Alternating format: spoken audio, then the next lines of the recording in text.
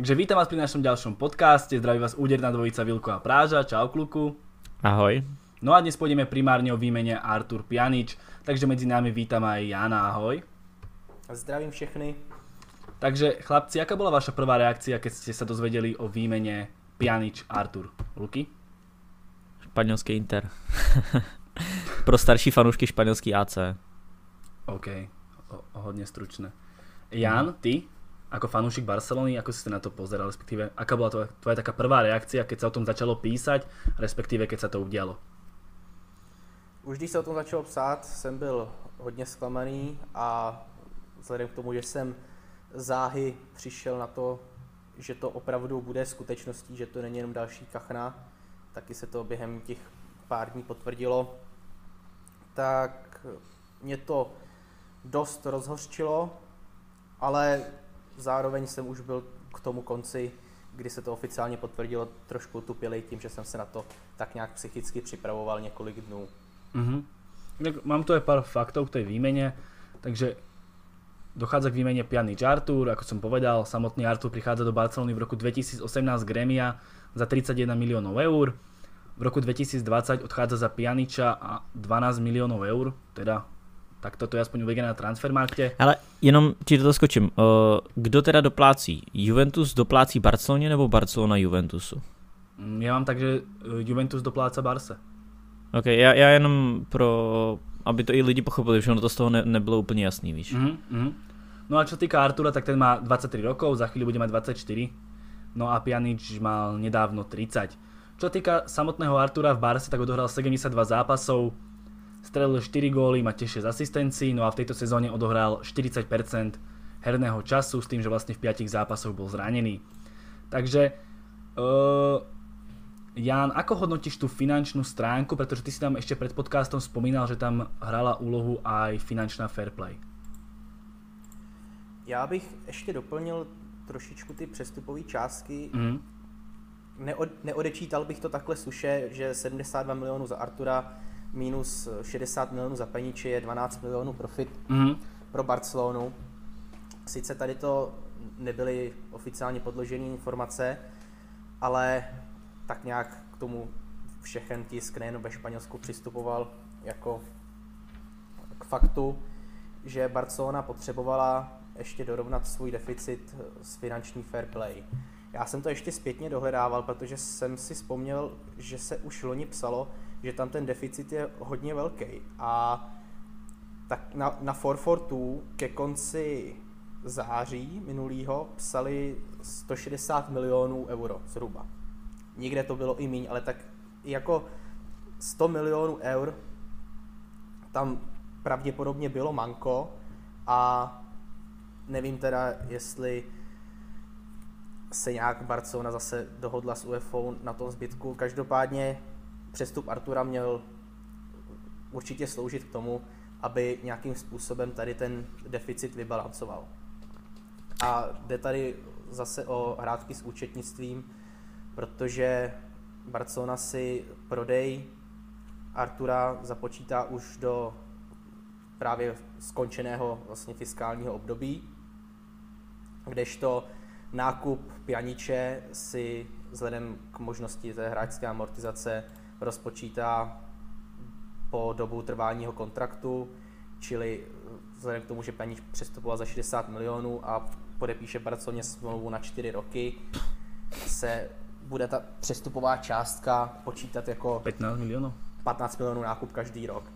A vzhledem k tomu ještě, že se někde psalo, že skutečně profit pro tu Barcelonu je jenom z toho prodeje Artura, že není to minus výdaj za toho Pjaniče, tak očekávám něco v tom smyslu, že Juventus prostě vystavil Barceloně fakturu s nějakou splatností a ten nákup Pjaniče, aby zase na tom netratila ani těch 15 milionů, započítá až do této sezóny.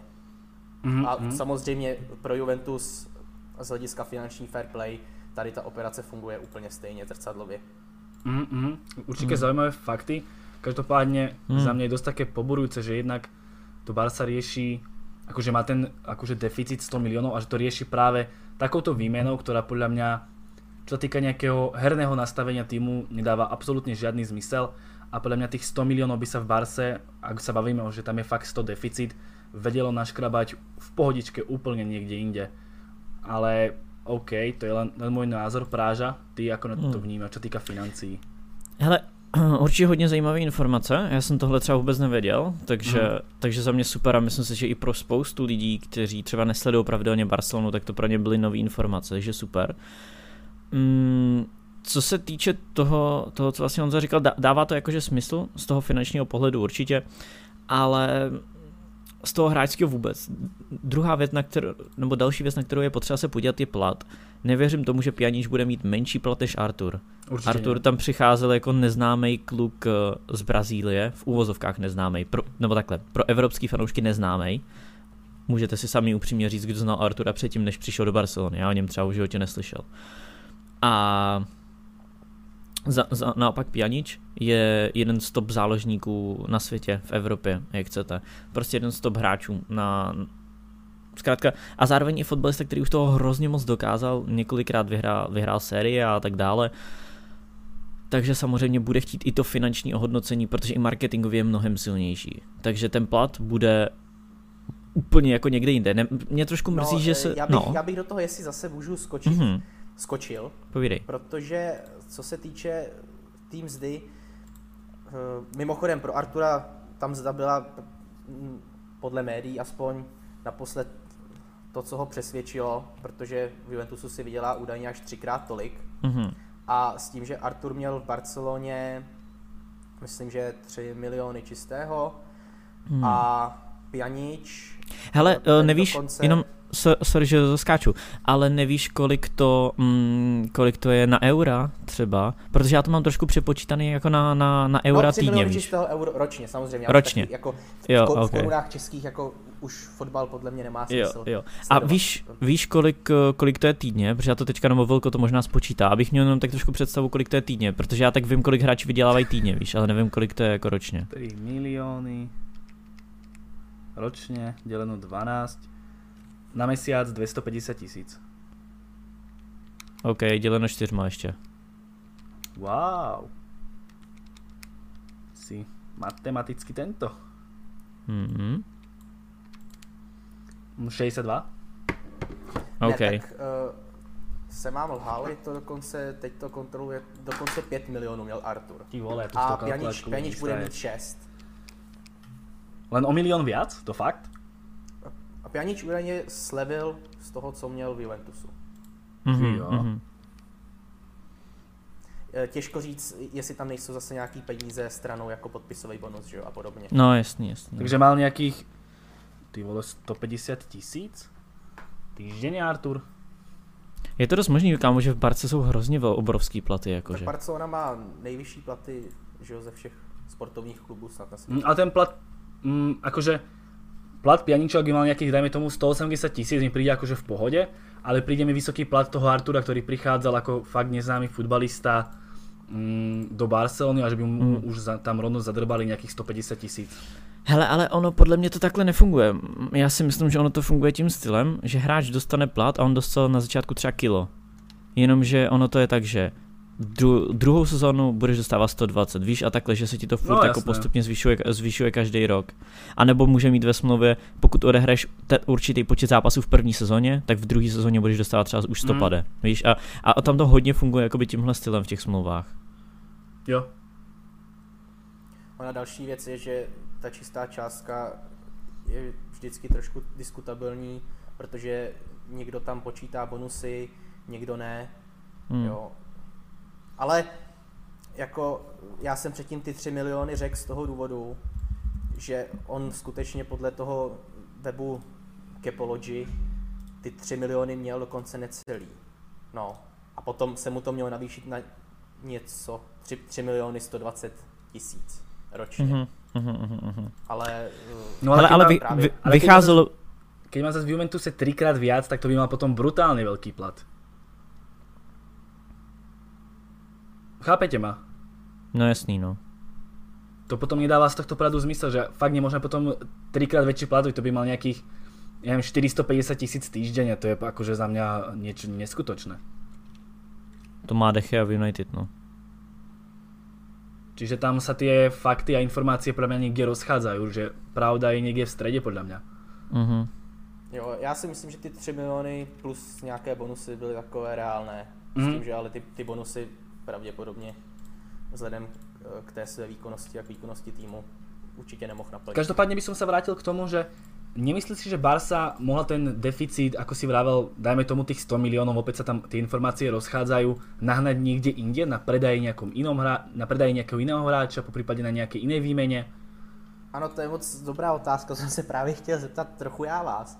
Protože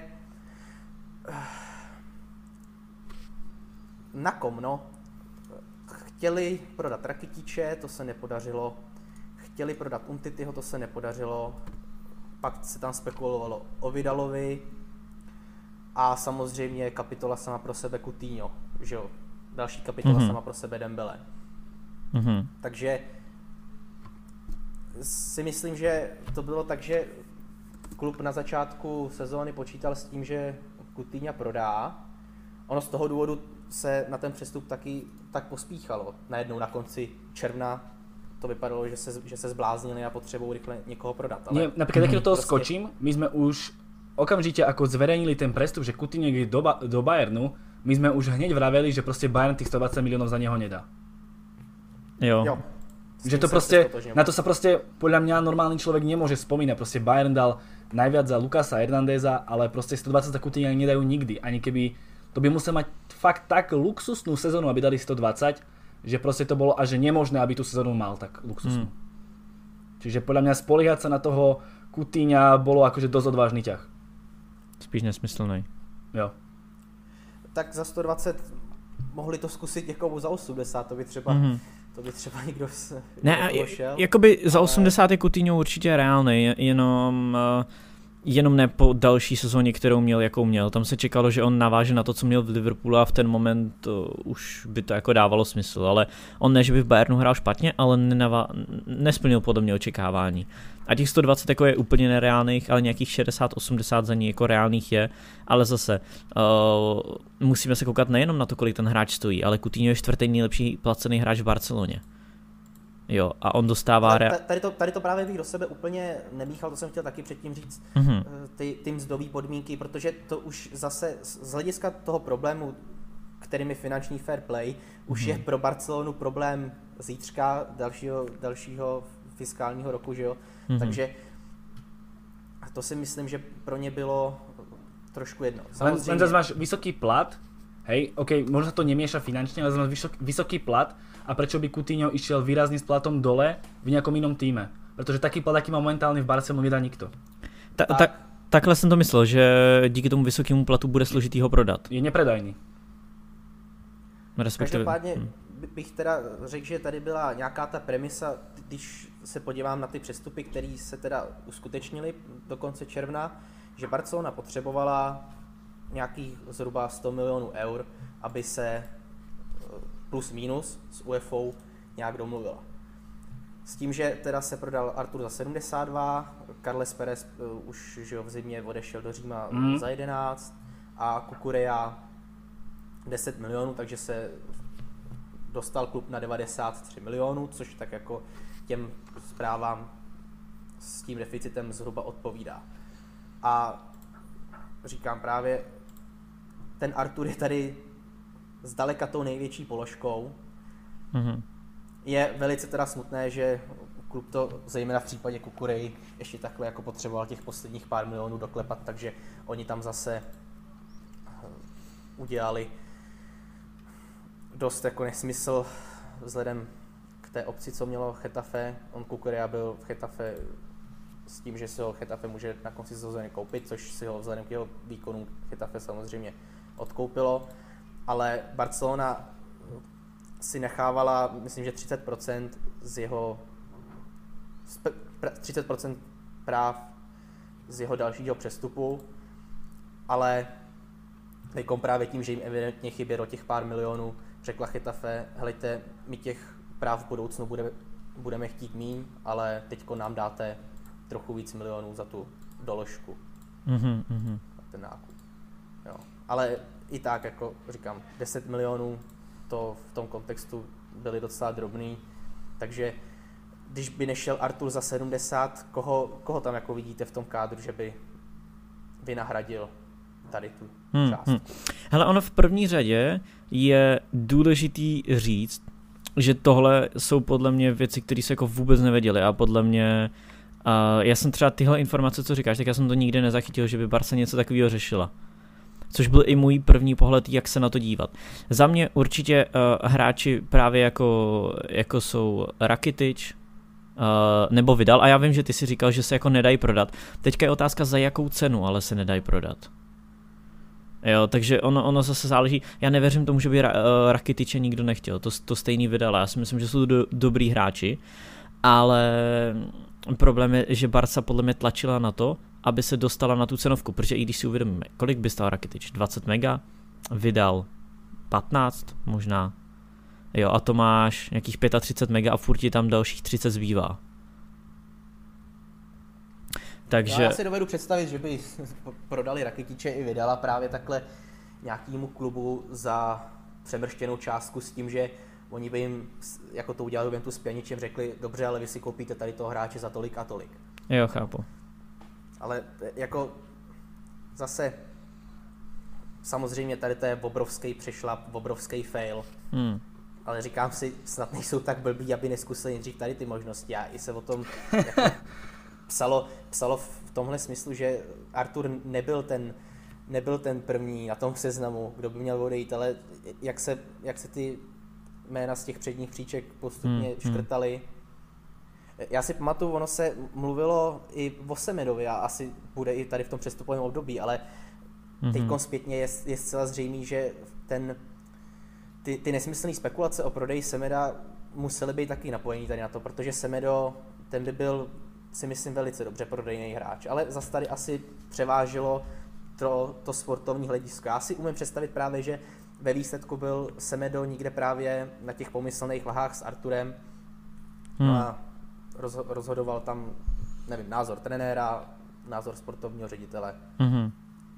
Každopádne, ale stále podľa mňa sa dala nájsť lepší variant ako kvázi výmena Artura za Pjaniča, čo sa týka športového hľadiska. Pretože Artur je predajný hráč, podľa mňa je veľa tímov, ktoré by ho chceli kúpiť a neverím, že Pjanič bol jediný hráč, ktorého chcela kúpiť Barcelona. Já bych řekl, že Barcelona už Pjaniče koupit nechtěla. Že prostě Juventus byl jediný klub, který právě kejbnul na to, dáme vám tady těch skoro 80 milionů s bonusama, nebo přes 80 milionů s bonusama za Artura, ale oplátkou vy, vzhledem k tomu, že jsme ve stejné situaci, koupíte od nás Pjaniče. Jakoby z tohohle pohledu to dává smysl. Jenom problém, který já tam vidím, tak je, že Barca má obrovský problém uprostřed zálohy, co se týče věku hráčů. Busquets, Rakitic, Vidal, teďka k ním ještě Pjanič, tak to jsou 4 hráči, který mají nad 30 let. A pátý je tam jenom De Jong. To znamená, ty máš z 5 hráčů, máš 4 hráči nad 30 let. A to je za mě jako obrovský problém, kdy v momentě, kdy ty reálně budeš muset možná nahrazovat prostě v následujících 2 letech všechny 4 hráče. Dovedeš si představit, že někdo z těch hráčů z těchto 4 je za 2 roky v základní sestavě? Já si tam představit Busquetsa, maximálně. Ale i Busquets je hodně složitě v základu a na lavičce ještě OK, Busquets je dobrý, bude mu 33, 34 za 2 roky, OK.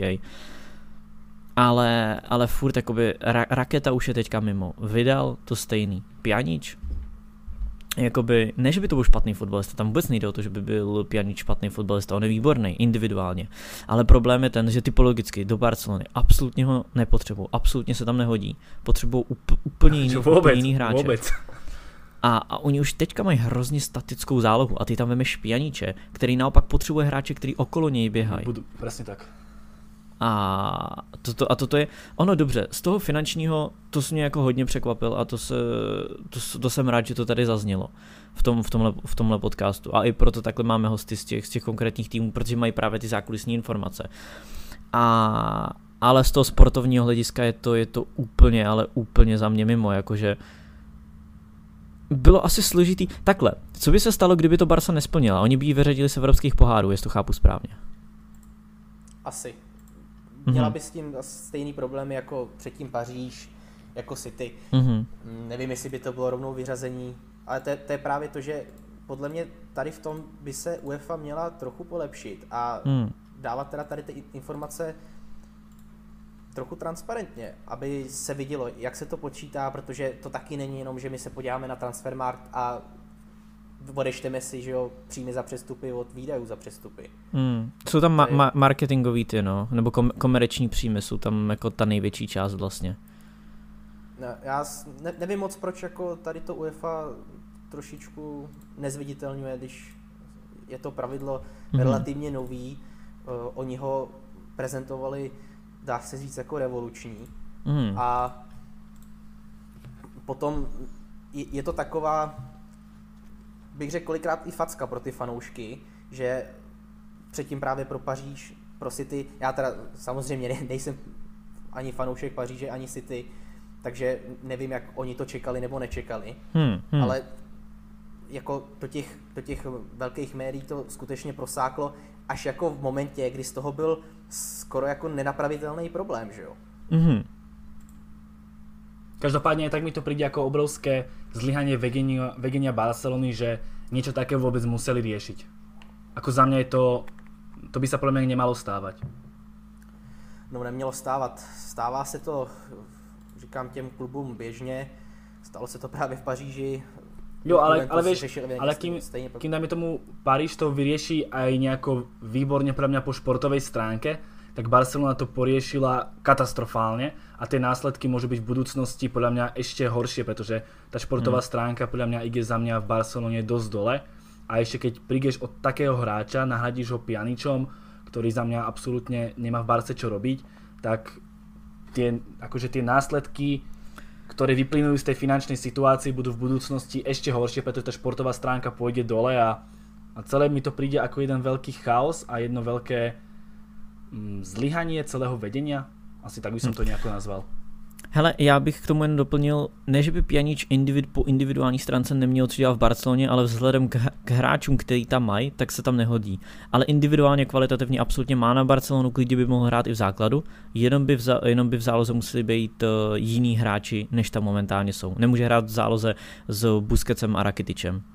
V momentě, kdyby hrál v záloze s Arturem a De Jongem, tak je to úplně v pohodě a neměl bych s Pjaničem třeba vůbec žádný problém. A myslíš, že má kvalitu posadiť Busquetsa? Podľa mňa nie. Asi ne, ale to neznamená, že že by nebyl dostatečně jako kvalitní, protože Busquets jako je pořád, i když to lidi jakoby tolik neuznávají, pořád je to jeden z nejlepších hráčů na svém postu.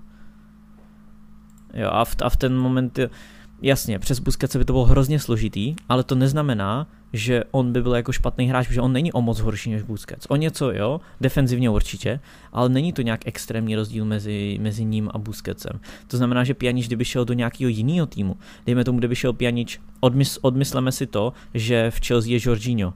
Pokud by šel Pjanič do Chelsea, tak bych říkal výborný přestup. Protože mají mladý kádr a potřebují tam někoho právě zase naopak zkušenýho top hráče, což Pjanič bezesporu je top hráč, a do toho stylu Chelsea, tak tam by se zase výborně hodil, protože má před sebou Kanteho a Kovačiče a Mounta. Běhaví fotbalisti, víš co. Takže tam je obrovský rozdíl, do jakého toho klubu jde, zase, aby lidi, co to poslouchají, to pochopili. Já třeba bych v životě nekritizoval Pjaniče, za to, že to by nebyl dostatečně dobrý hráč. On je vynikající hráč, fantastický fotbalista. A v Juventusu to byl podle mě nejlepší záložník, jako. Co se týče středních záložníků, úplně jednoznačně. A to, že se mu nepovedla tahle sezona, je jedna věc. Druhá věc je, že trošku jdu jako do Juventusu a celá hra Juventusu totálně stála na Pjaničovi. Ono si můžete říkat, že mu se nepovedla sezona, ale co každý inteligentní trenér, který jakoby víc nad tím přemýšlí, udělá, hraje proti Juventusu, dá osobku na Pjaniče. Jo, to bolo ako kedysi, keď prestúpil Jorginho v prvej sezóne do Chelsea, tak pamätáš si na to, ako napríklad Ali hral osobku na Jorginha a tá Chelsea bola úplne odstavená. A proste to tak bolo. Odstavíš Jorginha v Chelsea, vtedajšej, pod Sarim, a proste Chelsea bola úplne vypojená. A přesně tohle je niečo bolo v Juventuse. Jo, přesně tak, tohle je způsob, proč třeba Pjanič měl špatnou sezonu. Protože kdo ti v Juventusu bude tvořit? Bentancur, Ramsey, Emre, Khedira? Asi těžko, to máš hráče, který umí běhat, ale reálně nejsou to kreativní fotbalisti. A to byl obrovský problém Pjaniče. Já i chápu, proč on chtěl z toho Juventusu odejít. Na něj byl obrovský tlak a vůbec se nedocenilo, jak moc tomu Juventusu dával. Přestože to nebylo tolik vidět, protože on byl neustále osobně bráněný a to je extrémně těžký, zvlášť na hráče v jeho pozici. Já si pamatuju, ještě ty si dával příklad Jorginho, já si pamatuju Xabiho Alonza v Realu Madrid. Proč Dortmund tehdy, nebo Kloppův Dortmund tehdy porazil Real a vlastně myslím, že je trénoval tehdy Mourinho Real a nedostali se tam. No protože na Xabiho Alonza byla osobní obrana. A kdo byl s ním v záloze? Tam byl tuším Khedira tam byl a Özil ještě před nima. Ale oni vypojili toho nejdůležitějšího hráče. Toho, který to tam celý tvořil. Tak viac do histórie. Osobka Parji Sunga Napirila. No, další takovýhle příklad. A ono je to v pohodě, pokud máš okolo něj další hráče. Proto právě říkám, že v Barceloně by to nebyl takový problém, protože by měl před sebou De Jonga s Arturem. A to by bylo naprosto v pořádku a vůbec by to nevadilo. Oni by tu osobku ani na Pjaniče nedali, protože Artur je kreativní. Není teda sice dobrý v poslední třetině hřiště, ale mezi vápnama je vynikající. De Jong za mě ještě lepší. Takže tam jenom, aby jsme trošku vysvětlili jako ten problém. Já bych si v životě nedovolil kritizovat Pjaniče, za mě to je úžasný jako fotbalista, ale v kontextu toho, jakým stylem hraje Barcelona, jaký tam mají hráče, tak z toho důvodu je to obrovský problém a fail ze strany Barcelony. Ja si to absolútne neviem predstaviť, ale akože fakt vôbec. Jakože co? Ako bude vyzerať tá hra Barcelony? No, já si to možná představit trošku dokážu. Ještě teda ty kroky, které tady tomu failu vedly, předpokládám, rozebereme, takže to teďko nebudu rozkecát, protože to by samozřejmě bylo samo o sobě nadlouho, když jsme se dostali k tomu, jak to s tím Pjaničem může vypadat. Já bych ještě zareagoval na to, co říkal Práža, že by si dovedl představit Pjaniče v záloze s Arturem a s De Jongem. To úplně jako nevím, podle toho i co sám popsal k profilu Pjaniče, protože Artur taky není úplně typ hráče, který by to tam vyloženě odmakal, odběhal. Ale dovedu si představit, že by třeba Pjanič mohl zaskakovat za Busquetse v záloze právě s De Jongem, ten tam jednoznačně musí být, bez toho už to nepůjde. A objevuje se právě ten Riqui Puig, který by možná tam taky nějakou dynamiku do té zálohy mohl přinést. A můžeš jenom lidem představit toho Puše? Protože já třeba o něm vím úplně minimálně a myslím si, že možná i diváci, tak jenom co je to za post a proč by třeba pro tu Barsu mohl být zajímavý? Je to 20letý odchovanec, post takovej jako hodně univerzální záložník asi, myslím, že bude uváděný jako střední záložník, ale teďkon hrál vlevo, takže já si ho umím představit úplně v pohodě na kraji zálohy. Naopak jako ve středu zálohy právě na pozici Busquetse nebo na potenciální pozici Pjaniče vůbec, protože je to kluk, který váží 56 kg. A to si právě myslím, furt jsem takový jako skeptický ohledně toho, jak se prosadí. On v tom Španělsku to tak nějak jde, ale jako proti nějakému anglickému klubu, třeba jak proti tomu Liverpoolu v lize mistrů, úplně nevím, co on by tam se svýma fyzickýma parametrama předváděl. Ale tak je to, myslím si, pro všechny fanoušky, kteří ho viděli, takový světlo na konci tunelu, taková jiskřička naděje, že by tady v tom se to mohlo trochu zlepšit. Celkově teda v té záloze počítám s tím, že právě Busquets, Puig, De Jong, Pjanič a Vidal si mezi sebou rozdělej ty 3 posty a Rakitiče už se snad v létě podaří prodat. Já teda musím říct, Rakitiče mám velice rád, ale takhle už to jako prostě dál nejde. Buď teda Rakitič, anebo Vidal musí odejít. Souhlasím. Myslím si, ale že to dopadne tak, že Busquets bude hrát s Pjaničem, protože já jsem Busquetse kritizoval už dlouhou dobu, kritizoval ho spousta lidí, pak nastoupí na tom jeho postu nikdo jiný a ukazuje se, že ten Busquets tam má prostě něco, co jenom tak nahradit nejde. On si dovolí věci, které si nikdo jiný dovolit nemůže prostě. No, takže čekal bych, že to bude napravo Pjanic, ve středu Busquets a nalevo De Jong a Puš a Vidal je budou nějakým způsobem doplňovat. Za mňa by v aktuálnej situácii Barcelony podľa mňa nebolo absolútne od veci, ak by si Coutinha nechali aj do nasledujúcej sezóny.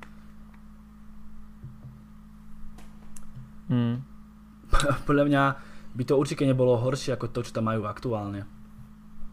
A vieme, ako to dopadlo s Coutinhom, keď hral na ľavom krídle. Tam teraz sa trápi Griezmann, nech sa tam trápi on a Coutinho by mohli ísť do stredu zálohy.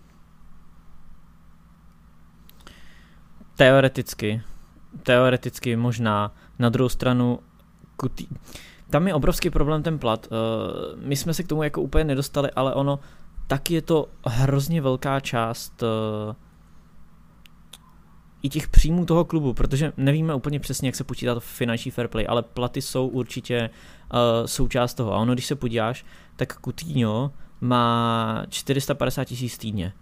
To je čtvrtý nejlíp placený hráč Barcelony. Před ním má Suarez 620, Griezmann 650 a Messi 1 400 000. Je to všechno na eura týdně. A tam je obrovský problém ten, že ten plat, co má Coutinho, tak by se mohl dát, neříkám, že Coutinho je špatný hráč, ale ten podle mě plat takovýho hráče, nebo když se čtvrtý nejlepší placený hráč v Barceloně, reálně Coutinho by byl jenom De Gea, má větší plat, pokud se nepletu mimo, když nepočítáme Real a Ronalda, tak snad jenom De Gea má větší plat než Coutinho. Teďka, a možná ještě někdo v Paříži, ale pokud bychom se koukali třeba jenom čistě na Premier League, tak by s tímhle platem byl Coutinho druhý nejlepší hráč Premier League po De Geovi. To je, víš, a v souvislosti s tímhle platem, tak za mě není možný, aby Coutinho v Barceloně asi ani zůstával, oni ho prostě musí skrz ten plat prodat, protože další rok budou zase řešit to stejný. Za koľko ho predajú, vieš? No podle mě půjde pod cenou. Bude hodně pod cenou. A to půjde kvůli tomu platu hodně půjde pod cenou, protože on je fakt brutálně přeplacený. Vem si, že Salah nebere ani polovinu, ani Mané nebere polovinu toho, co Coutinho. No OK, ale pôjde pod cenu, tým pádom sa do jeho akože nákupu môžu primiešať menšie kluby, ale tie mu nedajú ani zďaleka taký plat.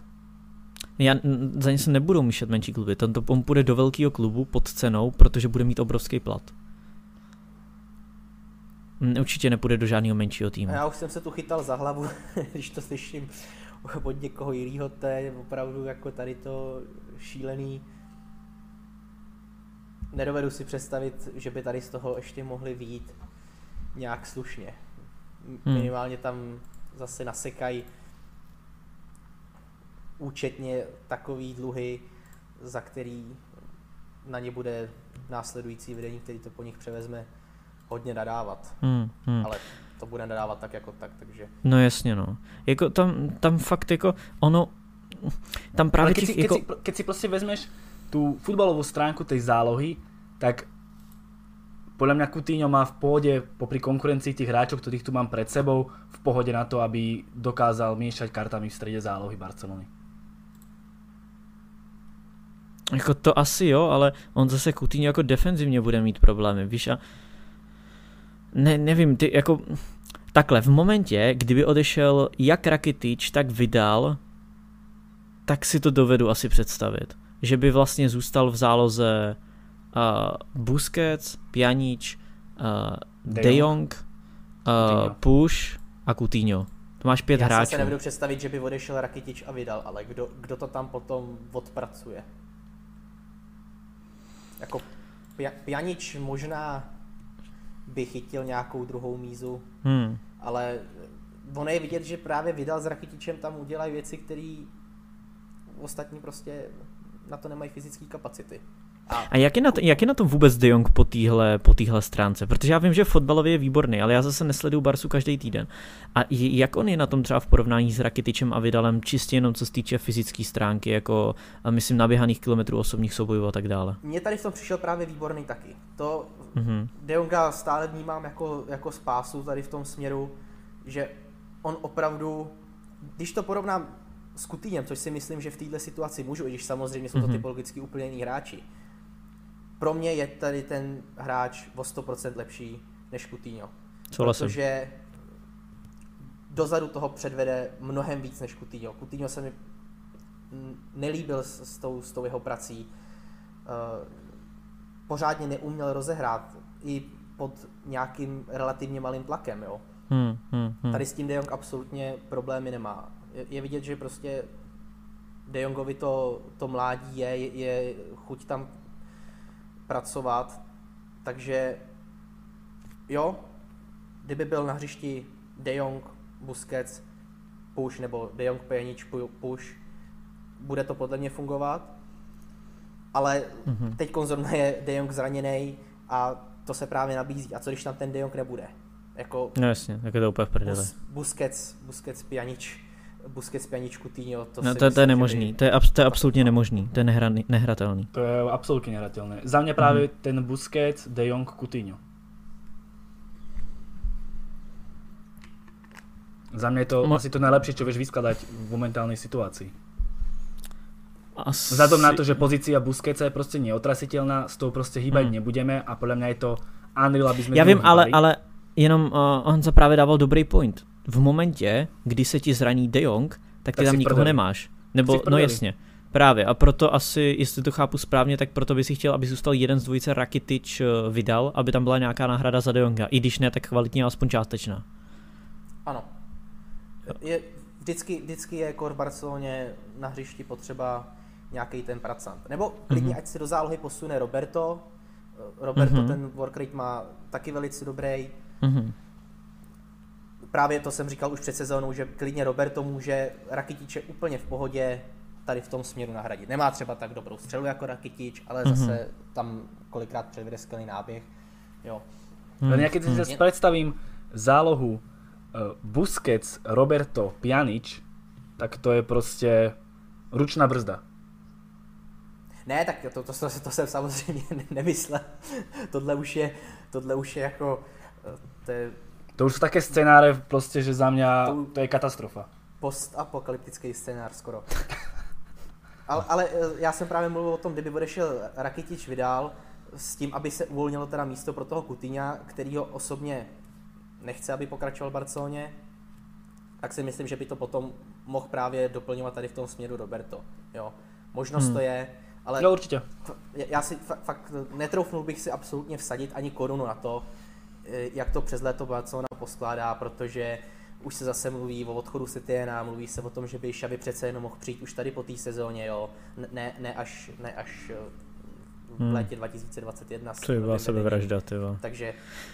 No, hele, jenom mně se líbí ta myšlenka, co jsi teďka říkal s tím Sergi Robertem, protože díky tomu by vlastně mohlo odejít jak Rakitic, tak Vidal. To znamená, že by se Barca zbavila dvou starších hráčů, což je momentálně pro ní absolutní priorita, absolutně klíčový, aby se ten kádr okysličil, omladil a postupně, aspoň částečně se ten tým začal trochu měnit.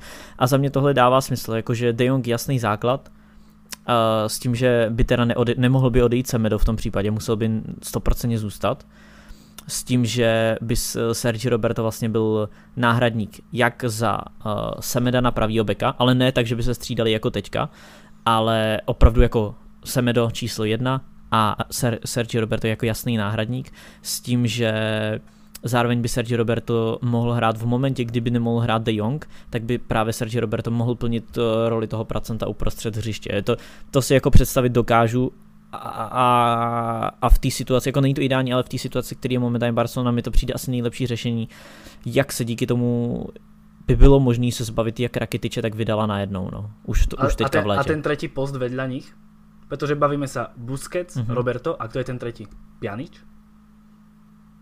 No tak možná může být ten Coutinho. To jsem právě vycházel zase z toho, že by Coutinho zůstal. Ale bylo by to i takhle. Určitě by to bylo i takhle. Jako za mě Busquets, Roberto, Pjanic, to je prostě des. Ale proč Pjanic? Ty v momentě, kdy tam ale máš... jako nedá taky s tím Coutinhom. Hele, takhle, v ideálním případě z finančního hlediska ne, ale když budeš mít, tak prostě úplně přirozeně, když budeš mít dvojici Busquets-Roberto a nebude moc hrát De Jong, tak nejseš magor, abys tam dával Pjaniče, ale hodíš tam toho mladýho Puše. Tak. Víš, jakože a je to za teba taká alternatíva, s ktorou niečo dokážeš uhrať? Pretože za mňa to vôbec akože plán B v Barcelony je podľa mňa týmto dosť slabý. Respektíve nie plán B, ale variant B. Ale akože brutálne slabý. A jako není to určitě ideální, ale za mě na druhou stranu nevíme, jak je na tom ten push reálně, když bude dostávat šanci pravidelně. Klidně, víš, já mám docela rád prostě tyhle mladý hráče, protože oni často vystřelí a dodají ti tam něco úplně nového. A primárně o co nám jde, máš tam Busquetse, který není úplně běhavej, máš tam Roberta, který je sice běhavej, ale není moc kreativní, tak tam přirozeně potřebuješ někoho, kdo je kreativní a kdo je víc pohyblivý. Tak tam nedáš Pjaniče, ale dáš tam toho Pushe. Takže a naopak, v momentě, kdy tam bude De Jong, tak bych tam zase naopak dal spíš toho Pjaniče. Jo, takže vždycky nějakým způsobem s tím jako takhle hýbnout. A já osobně třeba pro to, aby Coutinho zůstal, fakt nejsem, hlavně z toho finančního hlediska, protože to je extrémní zátěž pro klubovou pokladnu, ale že brutální. Kamo, ten týpek prostě, vem si, že když se dívám se na platy Barcelony, on má i hráči jako De Jong, Umtiti, Roberto, Alba, Vidal, Stegen, tak všichni mají polovinu platu, co má Coutinho. Jo, takže pokud si dáš dohromady třeba De Jonga s Albou, tak oni dva mají dohromady pořád menší plat, než má Coutinho. O 50 000. A odrátaš plat odchádzajúcich hráčov? Dajme tomu, že by ten Rakitic s Vidalom pošli? No Rakitic je 6. nejlíp placený, což je úplný úlet jako. Ale už má míň, on je 6. nejlíp placený, ale má jakože... No ale pravím, že beru tak, že prostě Rakitic, Vidal odchádzajú a prichádza ako keby do týmu Coutinho. Že keď zrátaš ten plat toho Rakitiča s Vidalom a príde Coutinho, to môže ako keby prišla nová posila zadarmo. Ako berme to tak. Hele, tomu rozumím. To je jakoby OK. Ty to dokážeš nahradit. Rakitic a Vidal, no mají dohromady furt o něco menší plat než Coutinho dohromady oni dva, ale je to tak nějak plus... Ne, je to tak plus minus na stejno, plus minus, pár 20 000 euro. No, tak to je tak jedno. Ale proč bys tam dával Coutinha, který dostává 400 pade, když tam můžeš mít dalšího hráče, jako je třeba takhle, neříkám konkrétně dalšího De Jonga, ale hráče, ty dokážeš se na top hráče s platem 200 000 euro týdně, absolutně v pohodě. Tak proč bys tam měl Coutinha, který je brutálně předražený? Dobře, ono se ti to vykryje. Neříkám, že Barca by to nezvládla finančně, ale proč bys to dělal? Proč bys si sám vlastně dobrovolně ruinoval klubovou pokladnu hráčem, který ani není top, ale má plat, že je v top 10 nejlíp placených hráčích na světě. Teďka střílím od boku, ale myslím, že je na nějakým 6. 7. místě nejlíp placených hráčů na světě Coutinho. Neviem, pretože ešte asi nebudeš nakupovať ďalších hráčov, keď máš ešte dosť problémy na iných postoch v zostave? No právě, ale o tom mluvím, jenomže ty ho vůbec nepotřebuješ. Ty tam budeš mít push, já osobně bych dal mnohem radši šanci tomu pushovi, který vydělává jako úplný hovno.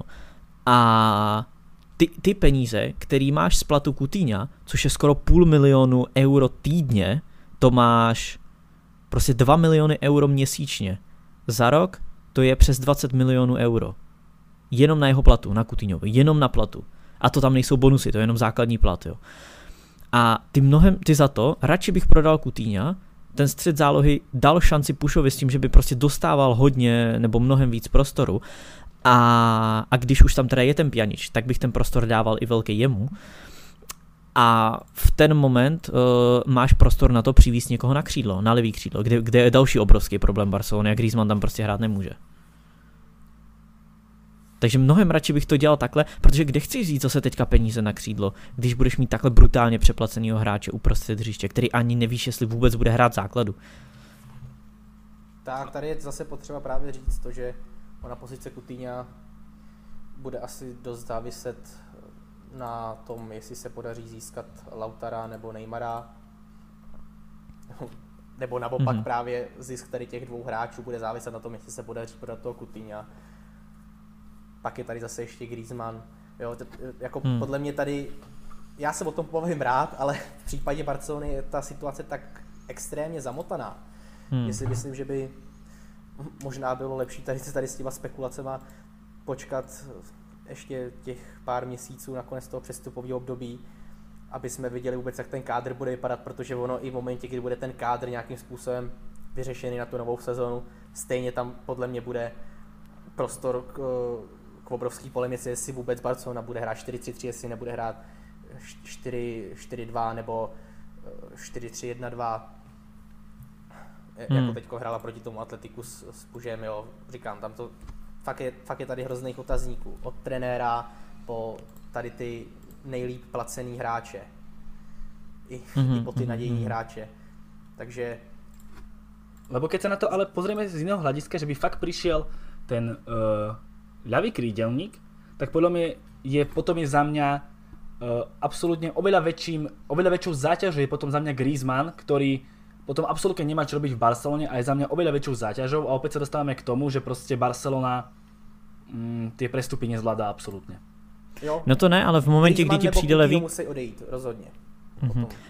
Ale v momentě, kdy ti přijde, jinak pokud se bavíme o platu, tak Griezmann má ještě o 200 000 více Coutinho, je to druhý nejlepší placený hráč v Barceloně, jenom tak pro info i pro diváky, ale v momentě, kdy přijde levý křídlo, tak proč by byl problém Griezmann?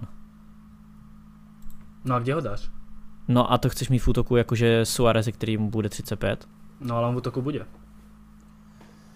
Ty si reálne myslíš, že Suárez nebude v útoku s takými číslami, aké má a s výkonami, ktoré predvádza? A bude tam Griezmann? Za mňa tam Griezmann nebude. Za mňa Griezmann na hrote pohorel akože brutálne v Barcelone. Ono ty výkony, který Suárez předvádí, už by právě spíš volali potom, aby v tom základu nebyl, nebo ne takhle automaticky. Ale bol tam Griezmann? Za mňa Griezmannové výkony nie sú o nič lepšie. Tak jako já právě neberu Griezmana jako řešení, proto říkám jeden z dvojice Griezmann nebo Coutinho, ideálně oba podle mě musí Barcelonu v létě opustit, protože jinak to nepůjde, aby se v tom kádru udála nějaká změna, jinak se tady furt bude přešlapovat na stejném místě, že máme sice hráčů plno, výplatní páska absolutně nejvyšší, poměr plat z příjmu klubu úplně katastrofální a zároveň vlastně nemáme koho na to hřiště dát, protože jsou to hráči, kteří tam často budou hrát mimo svoje posty, což prostě případ Coutinha a Griezmana bude teď už, jako si myslím, s jistotou můžeme tvrdit vždycky. Já si ještě kdyby hráli třeba oba dva najednou, fakt si nedovedu představit, že by oni hráli na postech nebo v rolích, který by jim vyhovovali. Ja keby si mám aktuálne vyberať, koho postavím na hrod útoku, či Suáreza alebo Griezmana, vyberám Suáreza. Jo, tak to samozřejmě. Já právě prostě v žiadnom prípade by tam som nedal Griezmana. No to ne, no. Ale to právě dokresluje to, jak špatná je ta barcelonská situace, že Suárezovi není schopný konkurovat hráč, který přicházel jako megastar, je placený jako megastar, přičemž Suárez nepředvádí jako nějaký výborný výkony. Ani bych neřekl jako velmi dobrý výkony. Spíš to jsou tak jako za 3. Někdy je to výkon za 1, někdy je to výkon za 5. No, já to trošku stopím, za mě v tom případě by dával smysl prodej jak Coutinha, tak i Griezmana. Protože těch platů se musíš prostě zbavit v momentě, ono jako v první řadě, k tomu bych se potom dostal ještě v další části. Proč jsou tak velký platy v Barceloně? K tomu jenom se chci dostat, tak kdybych na to zapomněl, tak mi to připomeňte, ale v tomhle případě, pokud ani jeden z vás s Griezmannem jako vůbec nepočítá jako první volbu do útoku, tak v tom případě on musí odejít. On musí odejít stejně jako, ale Coutinho, za mě si, jakoby, to, že Griezmann odejde, by za mě nemělo znamenat, že zůstane Coutinho. Za mě Coutinho by mělo odejít bez ohledu na to, jestli Griezmann zůstane nebo odejde. A Barca by se měla snažit prodat oba dva a přivízt teda za tyhle právě peníze přivízt levý křídlo a útočníka. Můj point of view. Jo, jak jsem říkal, přes to léto se tam bude řešit několik hráčů z útoku, Braithwaite, bude se řešit Griezmann, bude se určitě řešit Dembélé, útok / záloha, bude se řešit Coutinho, bude se řešit Vidal, Rakitic, do té obrany už zabíhat nebudou, takže tady opravdu 6 men, který podle mě budou hodně míchat v létě kartama. Zase na druhou stranu asi nemôžeme rátať s tým, že proste príde do Barcelony 6 nových hráčov. No to ne, tak já si myslím, že oni, i kdyby jich 6 odešlo a 4 přišli, že by na tom Barcelona tak nějak, nebo jich přišlo 5, ale já samozřejmě nepočítám s tím, že by jich odešlo všech 6. Já si myslím, že bude zázrak, když se podaří prodat jenom 3 z nich. I když podle mě minimálně 4-5 by se mělo prodat, nebo se nemělo vůbec přivádět, jako to si budeme povídat. Za mňa už bude malý zázrak, keď predajú aj Griezmann, aj Coutinho. Tak. Ona teďka je otázka, jak k tomu taky barcelonský vedení přistoupí, protože ono není problém prodat Griezmana s Coutinhem, ale je problém je prodat za cenu, kterou oni budou chtít. No, to jako je zaměstnat takový neřešitelný, protože predáš, když se podívá... Určitě, ale teďka jako reálně s platem, už plat Coutinha je crazy. Tam si dovedu představit, že jako ho může chtít jedině někdo v Anglii, anebo Paříž. Jinak kdokoliv jiný je podle mě vyloučený vzhledem k tomu platu, jaký má. A Griezmann má ještě větší plat a tam jako snad kromě United, který taky brutálně přeplácí hráče úplně nesmyslně, tak snad jenom Paříž jediná může jako vzít Griezmana s jeho platem, jinak asi podle mě normálně nikdo. A podľa mňa, keď ja vrtám do United, podľa mňa tá filozofia Solskjaera je jasná a tam o Griezmannovi sa ani neuvažuje. No to já doufám, že ne, ale víš, jak to je, jakože z toho pohledu... Teoreticky jo.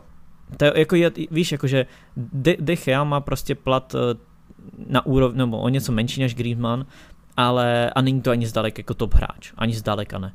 A dostal obrovský šílený kontrakt, takže ono se to jakoby dá přirovnat tomu Griezmannovi, ale snad jako můžeme doufat, že takový hráči už se převádět jako nebudou, kterým je prostě okolo 30, jsou brutálně přeplacený. A teoreticky tam připadá v úvahu jenom ta Paříž, jenomže vlastně ani ta Paříž... Já doplnil, když to říkáš jenom Paříž, já jsem právě četl o zájmu Juventusu, což si podle mě... Bylo by to podle mě hodně zajímavý, kdyby... Akože Griezmann do Juventusu? Nemůže si ho dovolit finanční Juventus a hlavně, jako hele, v Juventusu víme, jak to funguje, ale za mě, co by Griezmann jako dělal v Juventusu, kde by jako hrál, to fakt jako nechápu, kde by v Juventusu hrál. To by ho zase dali na levý křídlo. Juventus je úplně stejný. To je prostě kopie Barcelony. Juventus, obrovský problémy v křídelných prostorech. Oni nemají levý křídlo, oni vlastně nemají ani pravý. Žádné. No, tam jako nejlepší křídelník je Dybala, který není křídlo. Jo, je to vlastně Griezmann. No to není to Dybala jako je na křídle obstojný a dokáže zahrát na křídle velice kvalitně. A dovedu si představit, že Dybala by dokázal i z dlouhodobého hlediska hrát na křídle, protože on je individuálně absolutně jako, co se týče souboje 1 na 1, je úplně jinde než Griezmann. Griezmann je prostě útočník, Dybala je ofenzivní univerzár, který dokáže zahrát na podhrotu výborně a na pravém křídle taky velice jako dobře. Takže tam ještě jakoby OK, ale kde by tam jako Griezmann hrál? Ronaldo asi v útoku nenahradí. A na levém křídle. Že by dal Sari Ronaldo na ľavé krídlo. No, to by byl taky výborný nápad, no. To je jako... Víš, takže v tom Juventusu jakoby... A hlavně já nedovedu si představit, že Juventus by vzal Griezmana, jakože... Jako já si to představit vím úplně, já už to mám v hlavě. No, jakože... A tak jako Griezmann vedle Ronalda a za nima Dybala, to by nešlo? Jako v diamantu myslíš, jo? No... Nebo teď hrál dokonce Ronaldo i s Higuaínem, ne? No ale protože je trénuje Sarri. To je jako jediný důvod, proč tohle někdo jako dopustil, protože je trénuje Sarri. Ale jako, hele, dovedu si to teoreticky představit. Dovedu si představit, že by hráli v diamantu, ale já nejsem fanoušek úplně toho diamantu, za mě tam prostě chybí šířka. A určitě nemůžeš hrát diamant, když... Dešilio. No jasně, ty máš vpravo Dešilia s Danilem. Neřeknu ještě, kdyby tam nechali toho Cancela, což byl za mě největší fail Juventusu za extrémně dlouhou dobu, že prodali Cancela, za mě jedno z nejlepších pravých backů na světě. Směrem dopředu za mě možná úplně nejlepší. Ale stále, aj keby si to stálo, len si tak vezmi. Príde Griezmann, OK, príde Griezmann, stojí raketu peňazí. Ty stále nemáš pravého beka, prišiel ti Artur na 8, nemáš absolútne náhradu za 6, pretože podľa mňa Artur bude hrať 8, nebude hrať 6 ako hral Pjanic. Máš tam jediného použiteľného Bentancura a tých ďalších otáznikov je tam brutálne veľa a ešte nehovoríme o tom, že je tam Sarri, ktorý proste hrať diamant nebude.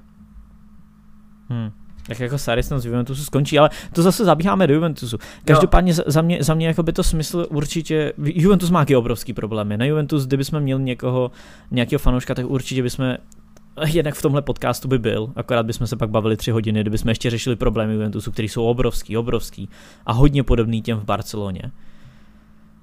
No, to je pravda, ono je úsměvný teď, že si právě takhle na konci června najednou Juventus s Barcelonou podávají ruce, protože to je opravdu spolupráce jak řemen. No ale v tomhle případě musím Juventus hodně, v tomhle případě já musím Juventus jako hodně pochválit. Ten příchod Artura je skvělej, konečně omladil a konečně tam jako někdo kreativní, takže za tohle jako Barcelonu, teda Juventus chválím, ale jinak souhlasím, jakože v tom Juventusu jsou obrovský problémy z tohle pohledu. Čo týka toho Griezmana, tak za mňa je tam ten variant v PSG asi fakt jediný, keď sa pozriem na to, akým smerom ide United, ostatné kluby asi veľmi zmysel nemá riešiť. No ale tá Paríž by mohla byť reálna pre ten Griezmann by mohol byť pre Paríž reálny z hľadiska toho, že je proste Griezmann Francúz, nejaká je to star a mohol by sa do toho zakomponovať možno návrat Neymara. Kámo, ale kam bys ho dal v té Paříži, když oni teďka koupili Icardiho? Jakože ty ho chceš dát na levý křídlo v Paříži? Hlavně ať ho Paříž koupí, prosím, mě úplně jedno, že Paříž Ne, já to samozřejmě... Za mňa proste je to jediný akože variant, že proste Francúz, Griezmann, Paríž. Ja už som sa nad tým nezamýšľal, že kúpili Icardiho, to mi ani nenapadlo, popravde. No a jenomže mě hlavně zajímá to, jak budou hrát, mě úplně oprdele, jestli je z Francie nebo z Ghany.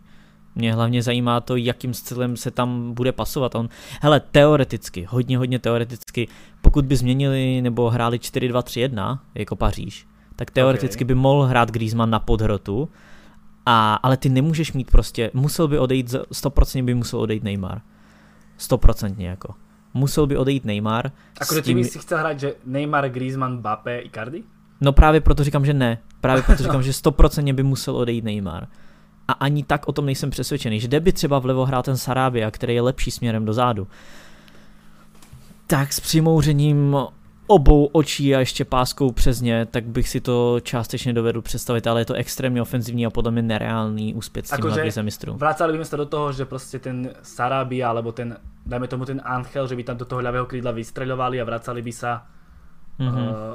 sa do pozície stredného záložníka, tak to nejako myslíš? No nějak tak, prostě taková v uvozovkách role Matuidiho ve francouzský repre. Jo, no, prostě nebo Matuidi, Di Maria v Reále a tak ďalej a tak ďalej. Něco takového teoreticky, ale určitě to není ideální. Ale určitě to není ideální, to je fakt takový, že víš, co mi to připomíná? Pozici Rooneyho v United, kdy on už prostě byl mimo a 5 let se mu hledal post, aby všichni ostatní, aby všichni ostatní okolo hráli tak, aby to jemu vyhovovalo. Absolutně se nekoukalo na tým. A tohle mi teďka přijde, že by se řešilo v Paříži okolo Griezmana. Prostě by se hledalo tak, aby to vyhovovalo Griezmannovi, ne tak, aby to vyhovovalo tomu klubu. Jo, ale vieme o tom, ako to v tých kluboch funguje a proste, že niekedy sa nad tým ani nikto iný nepozastavuje nad tým, že ako budú hrať. Proste môžeme kúpiť Griezmana, veľkú francúzsku hviezdu, sme francúzsky klub, tak ho kúpime a potom budeme riešiť, kde ho dáme a či ho vôbec niekde dáme. Bohužel. No ja som tu chcel ešte zavrtať, inak bavili sme sa o tom veku Barcelony, aby sme sa ku nej vrátili, tak ja som rátal priemerný vek týmu s Pjaničom, s tým, že nerátal som do toho veku, dajme tomu Mirandu a tých hráčov, ktorí tam sú vypísaní v Transfermarkte a nehrajú nejaké husle a týmer, proste len tých, fakt ten urší káder som rátal. Priemerný vek týmu s Pjaničom k dnešku je 28,1 rokov, s tým, že kľúčoví hráči ako Piqué 33, Alba ľavý bek 31, za mňa pokročili vek na ľavého beka, Busquets 31, Messi 33, Suárez 33. Za mňa je toto situácia, ktorú proste nechceš. No, nechceš, no. Co k tomu dodat? Jako tady to je špatný. Zase, ale o tomhle problému jsme se určitě bavili v nějakém podcastu. Já bych to úplně nespojoval s tím odchodem Artura. Samozřejmě odchod Artura a příchod Pjaniče to zase navýšil, ale nemyslím si, že takhle jako suše říct, že ten průměr byl nějaký problém, jde spíše právě problém tady toho, že opravdu ti nejstarší hráči jsou staří, jak už Vilko zmiňoval. Jo, ale na druhej strane ber si, že tá koncepčná práca sa teraz opäť trošku zabrzdila. Proste máš tam mladého Artura a jeho vymeníš a dáš tam za staršieho Pjaniča. Že proste máš tam málo tých mladých hráčov a ty ešte aj toho jedného mladého, ktorý hraje v základe, ho vymeníš starším hráčom. Pochopitelně tady to se nedá jako kvitovat s nějakým povděkem. Ten názor, který převažuje, je ten, že Barcelona si opravdu, teda Juventus si s Barcelonou opravdu vytřel, že jo, tady tím přestupem, protože ta finanční stránka byla jaká byla, právě tady ten faktor toho věku. Jo, zase jsem četl docela zajímavý názor, že z krátkodobého hlediska se ten přestup Barceloně může vyplatit, protože Pjanič, i když za sebou nemá dobrou sezónu, je hráč, který je prověřený. Barcelona o něj zájem jevila už dlouhou dobu. Takže... Za mňa pri súčasnej Barcelone nemôžeš pozerať na krátkodobý úspech. Pretože ten krátkodobý úspech bude rok a potom sa to všetko zosype. Už teraz to sype podľa mňa. Já právě si úplně nejsem jistý tady tím tvrzením. Mně přijde, že celkově ten fotbal v globále jde tady tím směrem, že naopak se hraje jenom na ten krátkodobý úspěch.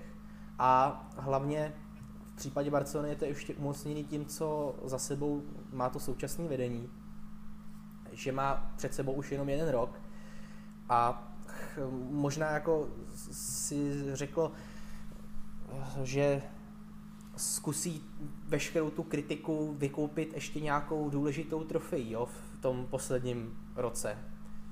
Tady v té sezóně to možná neklapne, ale tak ještě tu bude mít 1 sezónu. Takže já si jako dovedu představit, nebo spíš to takový zbožný přání, že se Pjanič adaptuje rychle, že tam bude mít jako svoji úlohu a že předvede něco víc než Artur, který dosud jako moc nepředváděl, i když, jak jsem říkal na začátku, já jsem jeho odchodem velice zklamaný, taky jsem v něm viděl toho druhého Xaviho. Byly tam teda velmi závažné věci s tou kondicí, s morálkou, který se evidentně na jeho nasazování do zápasu projevily, protože ani pod Valverdem, ani pod Setienem pořádně nehrál, navíc další věc, zranění, že jo. Ale řekl bych, že ten Artur na sobě pracoval, proto jako z dlouhodobého hlediska tady nelze než nesouhlasit. Je to ze strany Barcelony obrovský přešlap.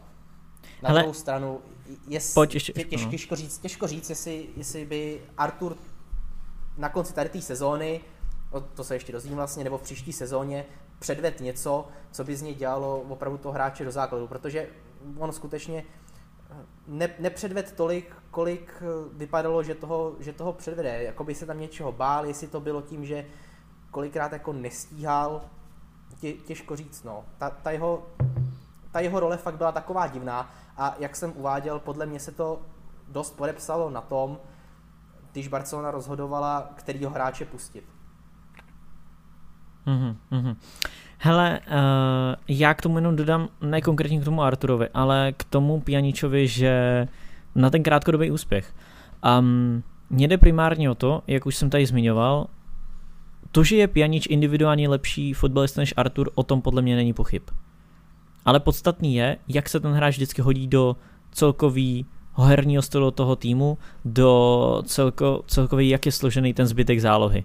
V ten moment, jak vidím momentální zálohu Barcelony, tak pro mě Pjanič nebude ani z krátkodobého hlediska nějak klíčovej. Nebo takhle, on bude hrát pravidelně, ale nebude tak rozdílovej, jako by tam byl nějaký jiný hráč. Dejme tomu, kdyby přivedli, teďka mě nikdo nenapadá, komu je okolo 30, ale byl by to hráč stylu zkrátka někoho, kdo je víc ofenzivní a dokáže třeba udělat i rozdíl nějakou jako individuální akcí, potáhnout míč a tak dále. Pjanič je statický a přidává se k dalším statickým hráčům, kterých už má Barcelona spoustu a v tom já vidím třeba jako největší problém. Jo, nebo hned po věku. Máš pravdu, ale to je taky věc, kterou už jsem říkal.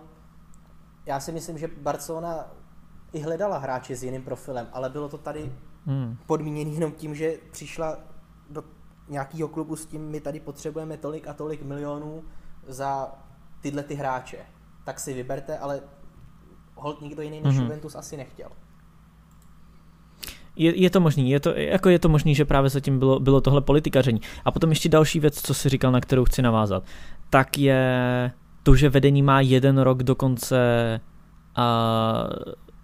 vlastně toho období, kdy vlastně vedou jakoby ten klub. Tak jako, jak ty na tohle nahlížíš? Není podle tebe horší vlastně tohle v uvozovkách politický, nebo takovýhle politický styl vedení toho klubu? Není lepší to, co mají kluby třeba v Anglii nebo ve Francii, že tam je jeden majitel a ten může právě z dlouhodobého hlediska budovat, zatímco pokud máš nějaký to, jak dlouho máš, 4 roky mají to období? Bartomeu je od januára 2014. 5 let. 5 let, OK.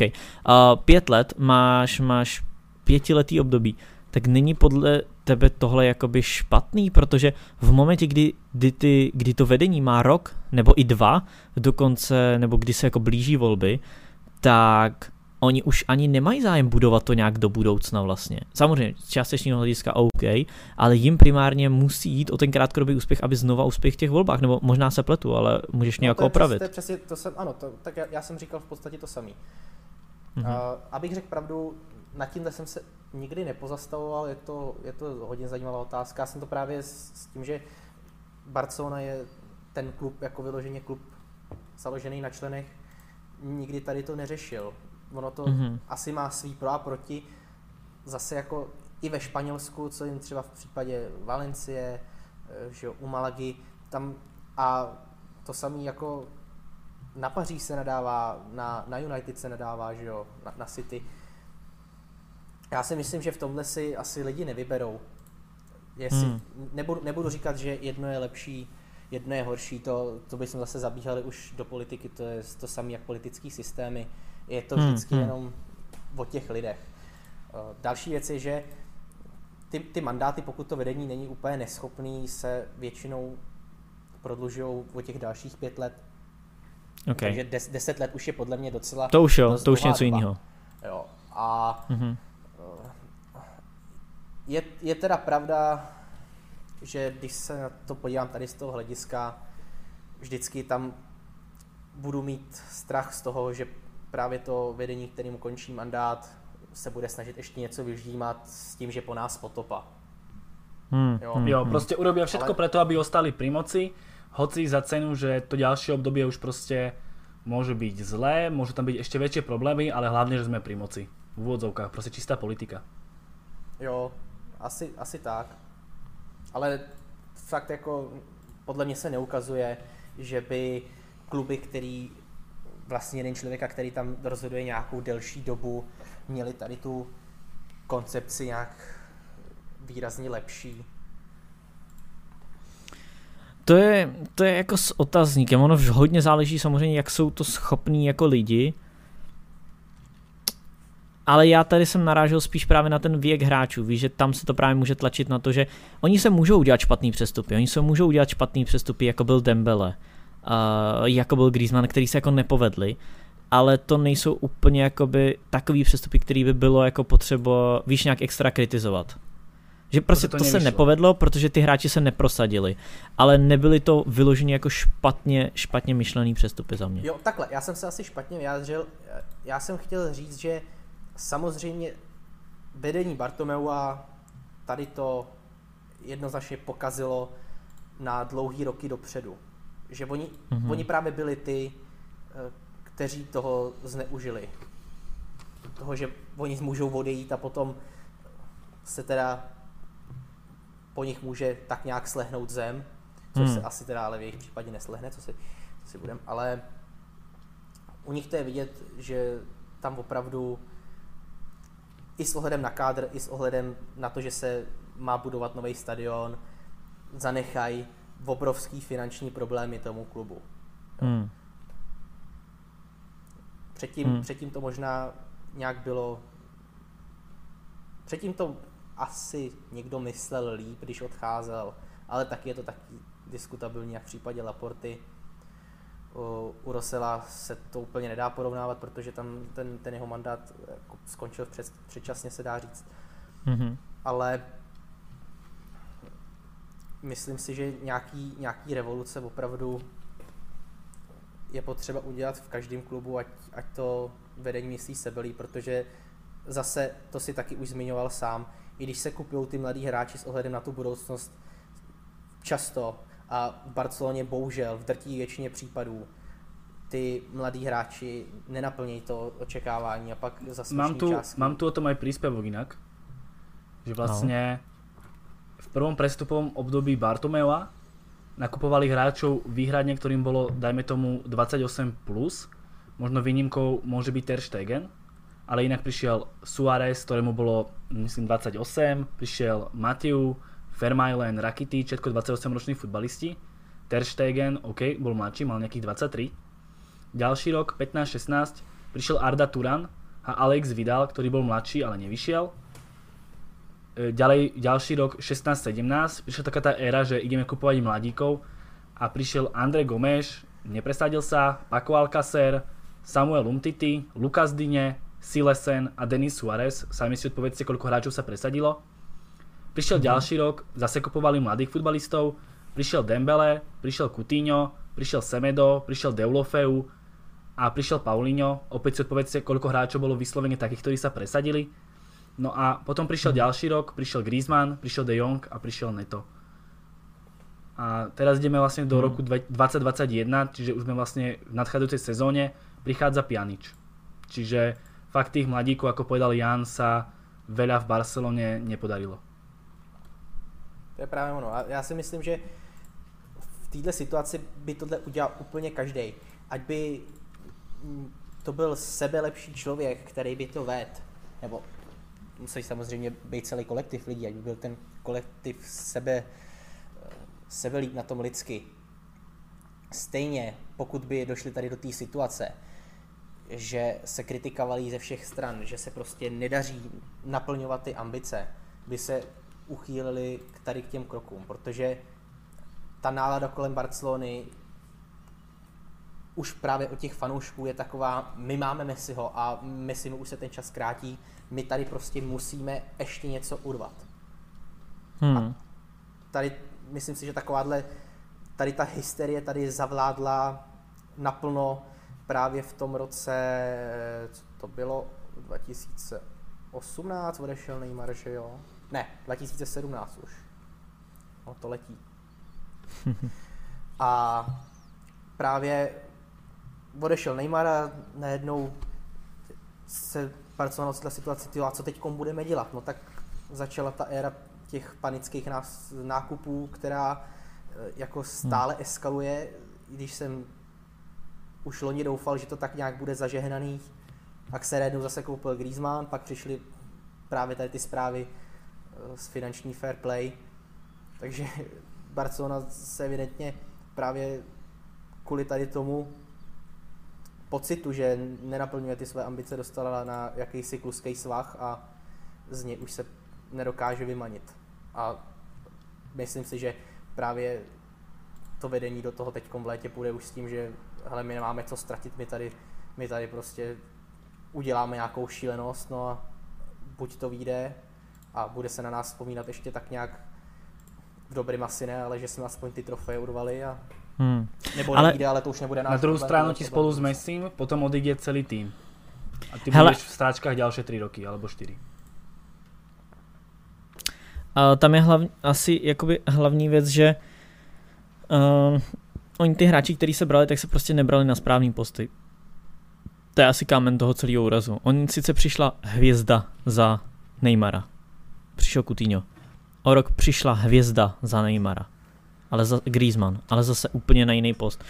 Takže to jsou asi jakoby ty úplně nejhlavnější věci. A ono právě to, že tam je doteď Messi, tak dává Barceloně v úvozovkách klid, v úvozovkách, na nějakou trošku víc koncepční práci. Ale to se úplně jako neděje. A ono, když já se tady dívám, tak on i ten Braithwaite, tak jemu je taky 29. Jasné.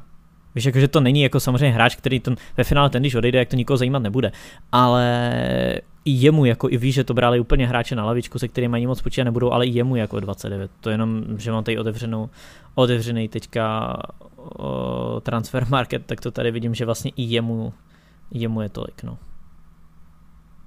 Jo. Ale Vilko, máš tam ještě něco k tomuhle konkrétnímu tématu?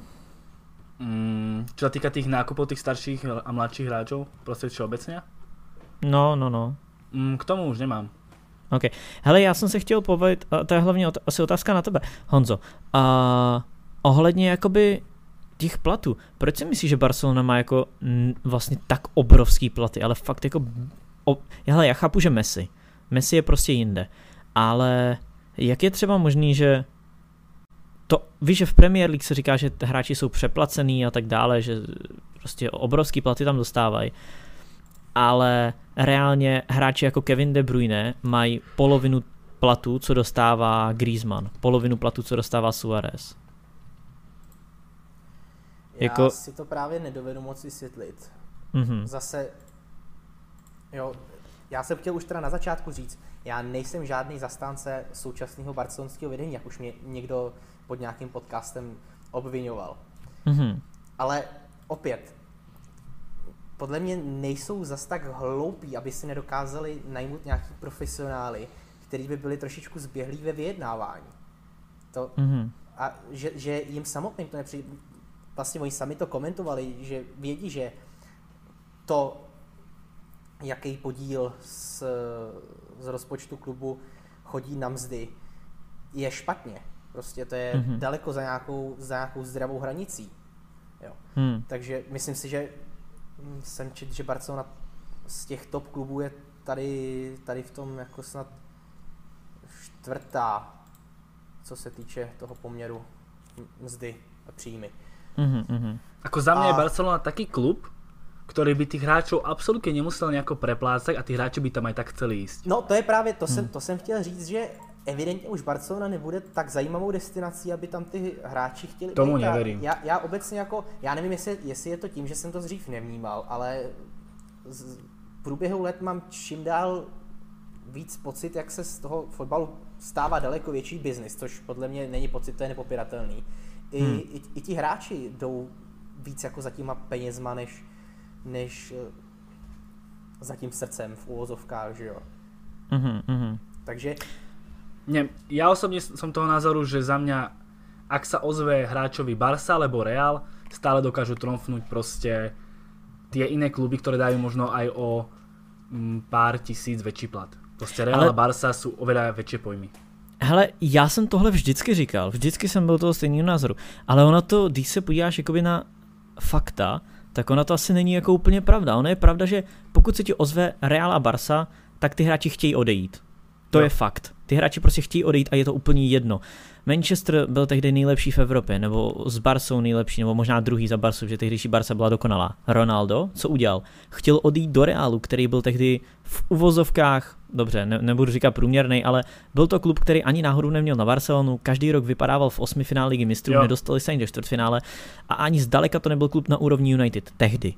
To, že se to potom změnilo. Já nevím, jestli Ronaldo je jako úplně dobrý příklad, protože Ronaldo je fakt jako tak obrovsky specifická individualita, že podle mě u něj to bylo daný vyloženě tím, že mu Real řekl, samozřejmě plat dostaneš lepší, ale my teďkon tady v klubu, který má nejvíc fanoušků na světě, z tebe chceme udělat největší hvězdu nejen historie toho klubu, ale možná fotbalu vůbec.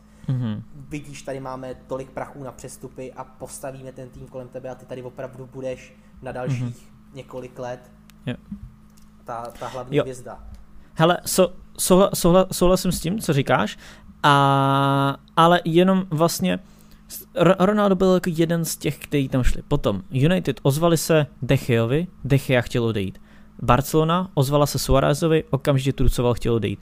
Barcelona ozvala se Coutinhovi, okamžitě trucoval a chtěl odejít. A takhle bych mohl pokračovat dál a dál. A to byly kluby, které byly, vlastně, když Suárez odcházel z Liverpoolu, tak Liverpool skoro vyhrál titul. To nebyl žádný tým, který by skončil 6. 7.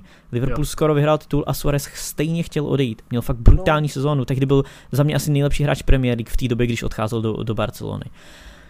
A to je ta realita. Mzda v Barceloně dává smysl, ale jinak opravdu protože Suárez fakt šel jako top útočník, jeden určitě z top 3 hroťáků té doby v Evropě, takže tomu samozřejmě musíš ten plat dát odpovídající. Ne, to chápu. Hele, já se k tomu pointu dostanu. Ono, potom jenom chci víc jako vysvětlit, že ono něco podobného se dělo i s Verratym. Barcelona se ozvala, Verratti začal trucovat. Tam ten přestup nedopadl, ale nedopadl kvůli tomu, že Paříž prostě řekl, nepustíme tě a nezajímají nás peníze. Výkupní klauzuli nemáš, máš tady smlouvu, nic se dít nebude. To, co se dělo potom, že vzali na truc Neymara a tak dále, dobrý, to není jako podstatný v tomhle případě. Ale podstatný bylo, že Barca chtěla Verrattyho, a Verratti chtěl do té Barcelony, dokonce dal i veřejný vyhlášení.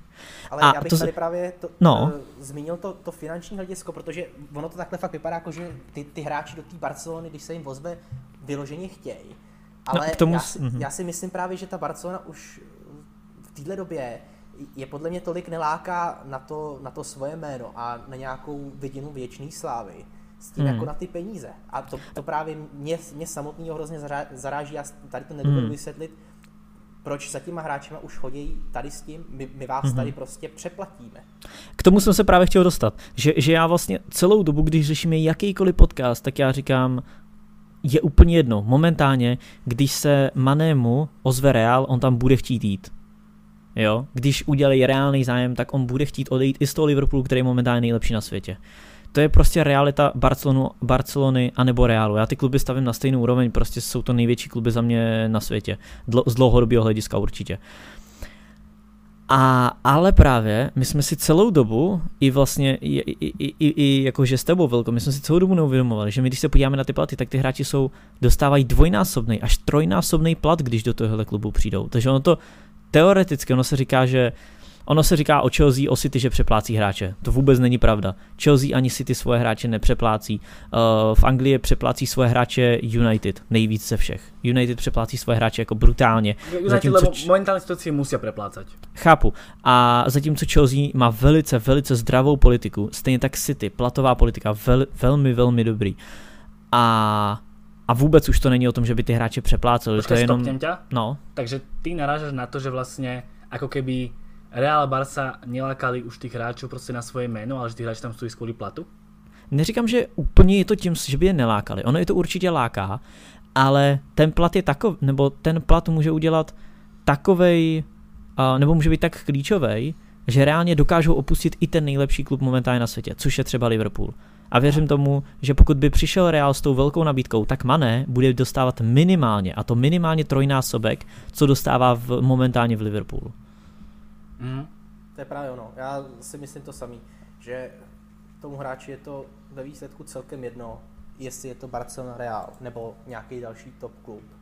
Ale že prostě tam ten faktor těch financí hraje zcela zásadní roli v rozhodování. A na té tabulce mezd Barcelony se to podepisuje, protože jinak fakt nevím, co si o tom myslet. Říkám, dovedu si představit, že Barcelona už není tak dobrá destinace pro ty hráče, protože oni samozřejmě zase, no a teďko, ale máte tam toho Messiho, máte ten tým prostě zaběhnutý takhle, já tady vidím, že vy ty svoje hrající legendy stejně jako neposadíte, co tam budu dělat na tom hřišti, dostanu se vůbec na hřiště, jako budu hrát na tom svém postu, tak jako tady to je mi jasný, že nezaručí žádnému hráči, když přichází, tak mu řeknou, hele, nevíme, ale tak dáme ti tady o 1 milion jako 2 navíc, co ty na to, jo. Já fakt, to ale těžko odhadnout, no. Já bych rád si tady o tom něco přečet, ale protože mě samotného tady to zajímalo už několikrát. Samozřejmě, když padne jako nějaký slovo v rozhovoru tady na to téma, tak ten hráč to zahraje nějakým způsobem do autu, takže těžko fakt se dávají informace, co je pro ně tou motivací, ale ryze číslama peníze jsou pro ně tou hlavní motivací. Protože keď si vezmem napríklad futbalistu z nejakého menšieho týmu, proste hej, nejaký neutrálny futbalista, proste nemá nejakú národnosť, proste fakt neutrálny futbalista z nejakého menšieho klubu a dávajú mu ponuky dajme tomu, trepnem z Manchesteru United, dajme tomu, a z Barcelony, vždy si vybere Barcelonu bez ohľadu na to, aká je momentálna výkonnosť klubu. Za mě je to prostě fakt. Je to tak. A teďka otázka, jestli to není právě tím platem, jestli to je tím, že víš co, když jdou do United, tak taky mluví o historii a tak dále. De Gea mluvil o tom, jak je klub historicky velký, jasně, že je hrozně velký, když se stal nejlíp placený. Prosím? Beri si, že aj platy keby mali rovnaké. Prostě ten hráč si stále vybere Barcelonu, bez ohľadu na to, kde je United, kde je Barcelona. To právě ale není podle mě realita, protože ty hráči nemají stejný platy. Vem si De Geu, jak dlouho chtěl odejít do Realu? Myslíš, že s tímhle platem, chápu, výkonnost momentálně šla dolů, ale jemu stačilo dát větší plat a už najednou problém nebyl. Už najednou nebyl problém, že chce jít do Realu. Stejně tak Rooney. Na tú situáciu, že máš fakt hráča v malom klube, ktorému dávajú oba kluby, či už ten Manchester a Barcelona, rovnaký plat a bavíme sa, že sú, môže byť aj United na nejakej vyššej úrovni aktuálne, dajme tomu, hej, je to vymyslený scenár. On si berie aj tak Barcelonu.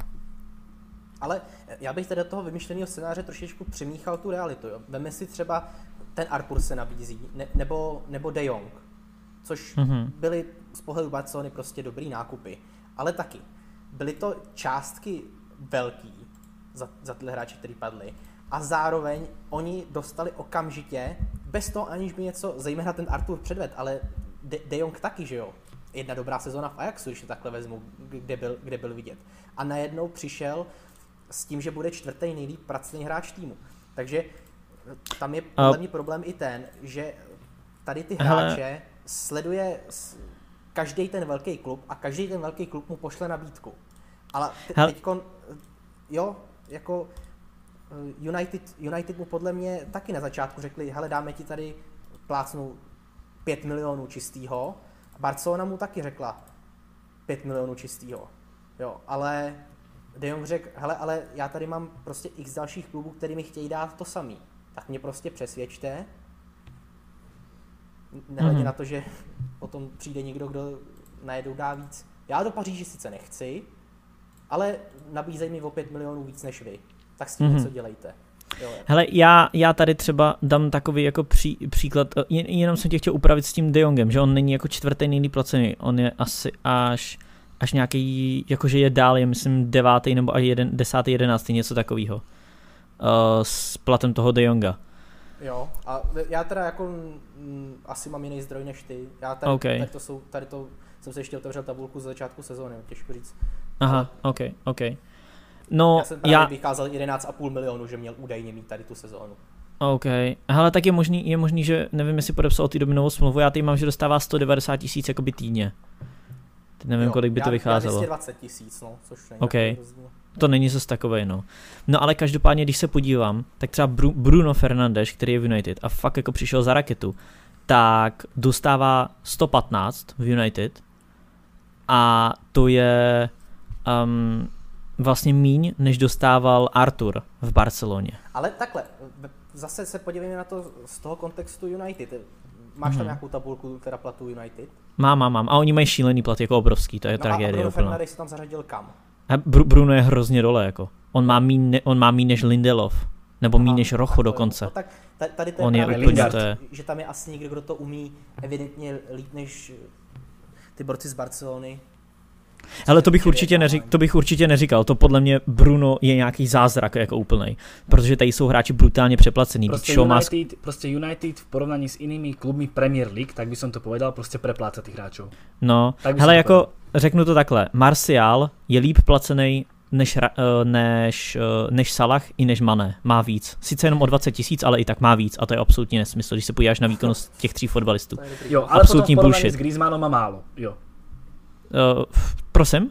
Že potom príde Griezmann a ten má prostě ještě oveľa viacej jako ty ostatní futbalisti. No jasný, Griezmann má 3x tolik jako Martial. United porovnáme prostě iba s týmami z Premier League. Jo. A je to stejný Maguire. Maguire je, já se podívám schválně, o kolik líp placený než Van Dijk. Ale to číslo jako bude podle mě jaký zajímavý. No OK, ne o moc, o 30 000, ale i tak furt má víc Maguire než Van Dijk. Jo, což je absolutní jako bullshit. Ale to je taky podle mě klub, který chtěl Griezmana, mu musel tady ty peníze dát, protože v Atletico sice mu dávalo míň, ale ne zase o tolik. Pozor, on šel ještě dolů s platem, když mám takový pocit, Griezmann, že on v Atletiku snad dostával ještě víc, on v Atletiku byl šíleně přeplacený, on měl fakt jako brutální plat, protože jak ho chtěla Barca ten rok předtím, tak jestli si pamatuješ, tak on podepsal novou smlouvu s Atletikem. No. A ta byla totálně přeplacená, on šel s platem ještě dolů, když šel do Barcelony, takže on dostával ještě víc v Atletiku. Jo, tak je to možný, no. Ono zase říkám, těžko, nejsou žádný oficiální zdroje, těžko vidět, jak to, ale to je dobře, kdyby šel dolů furt, jako říkám, je to nějaká určitá hranice, na který ten Griezmann byl a ze který evidentně nechtěl slevit, i když trošičku teda slevil, jo, aby se neřeklo, ale furt to není něco výrazného, jestli teda v Barceloně 25 milionů čistýho, v Atletiku měl 27, tak ve výsledku jsou 2 miliony eur jsou sice hodně, ale takhle to zase je jenom zlomek té částky, že jo.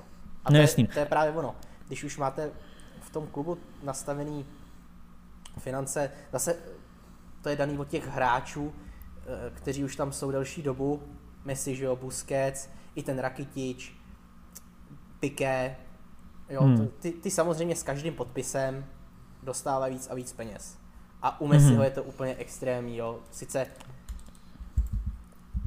v každém článku o Messiho vztahu ke klubu se dozvíte o jeho pokoře a o jeho lásce k Barceloně, ale když dojde na ty finance, tak si říkám, to už jako neskutečně při tom posledním podpisu zase z nějakých 25 na 40 milionů čistýho. To je úlet, že jo? Hele, Messi vydělává podle mě jak půlka základu Liverpoolu dohromady. Já to jakože klidně teoreticky bych to mohl narychlo i spočítat, ty vole, já se na to podívám, kolik dostávají hráči Liverpoolu. Kdyby to bylo i trochu víc než půlka, jako. Jakože Messi bere 1 400 000 týdně, euro. Zlaté ty největší ofenzívné hvězdy. No, Liverpool. Mám Salah 230, budeš to psát, Vilko? Mám tu kalkulátor. No, tak píš 230 Salah. Počkaj, musím ho zapnout, 230. 210 Mané. 210. 210 Van Dijk. OK. 210 Firmino. Kolik máme? 860. 165 Henderson. Jo. 145 Matip. Matip? Mhm. Jsme na takmer 1,200. 140 Keita. Pak dej tam 3x140. Je to Keita, Chamberlain, Fabinho, všichni mají stejně. A ještě Alisson, taky 140. Takže 4x140 tam napiš.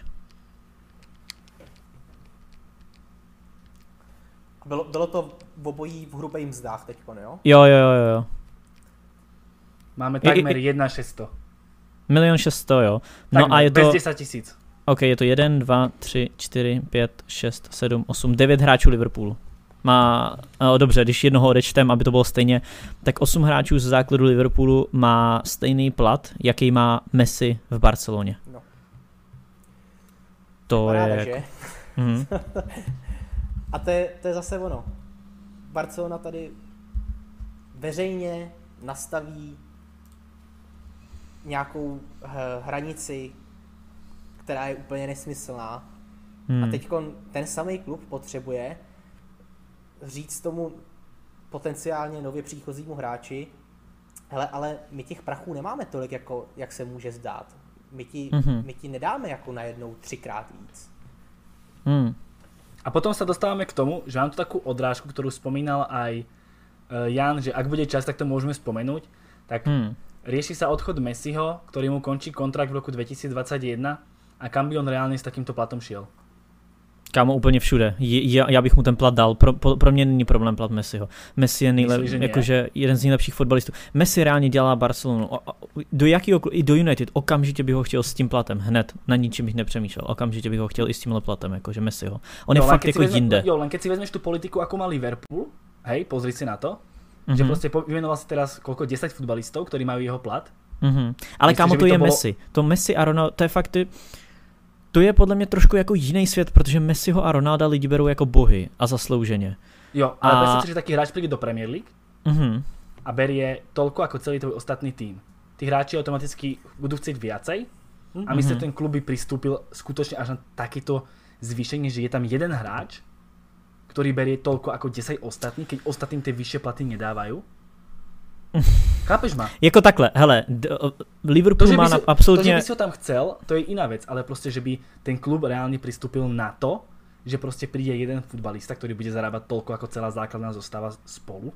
Hele, ale to není úplně realita. Tohle je realita v Liverpoolu a není to základní sestava, je to 8 hráčů, což je samozřejmě hodně, ale je to 8 hráčů. A v United by to byly 4. Vem si, že De Gea a Pogba berou dohromady 900. Jo. K tomu přidáš Rashford, Martial, Maguire a seš na té ceně, kterou bere Messi. Jo, ale bavíme se o Liverpoolu a tam by to už bylo trošku komplikovanější. To, že United je jasné. Do Liverpoolu bych ho ani nebral vzhledem k hernímu stylu.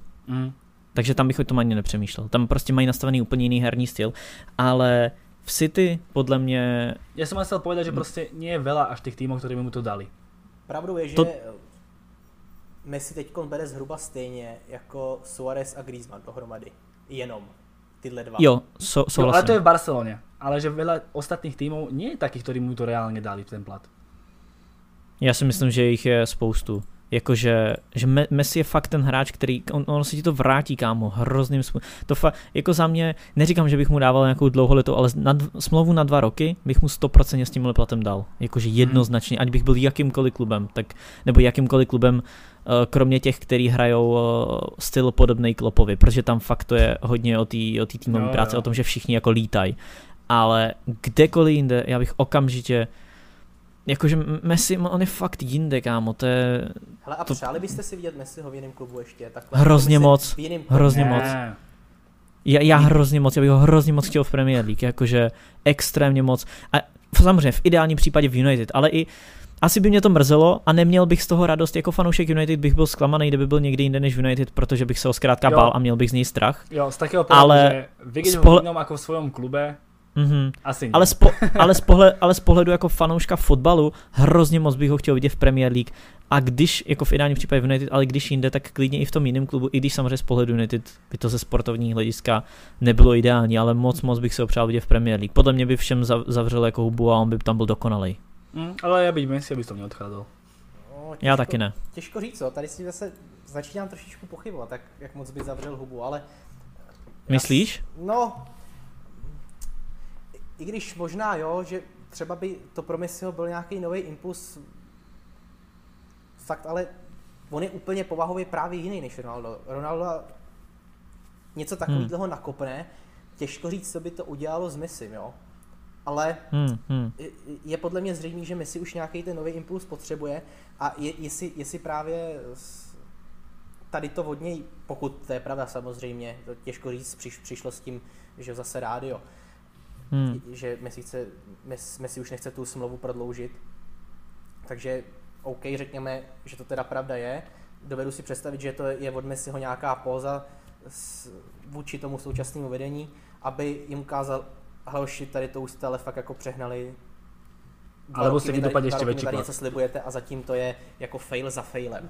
Takže ukažte mi, že jste dost kompetentní na to, abyste ještě ten poslední rok toho svého mandátu něco udělali, protože mě už je 33 let, já budu, nevím kolik, můžeme si hrát to taky, těžko říct, co se mu urodí v hlavě, já si dovedu představit, že si jeho hrou by klidně do 40 jako vydržet mohl, ale stejně tak vzhledem k jeho povaze si dovedu představit, že za rok řekne, hele, mě to nebaví, já se vracím do Argentiny, tam budu mít ten svůj klídeček, že jo.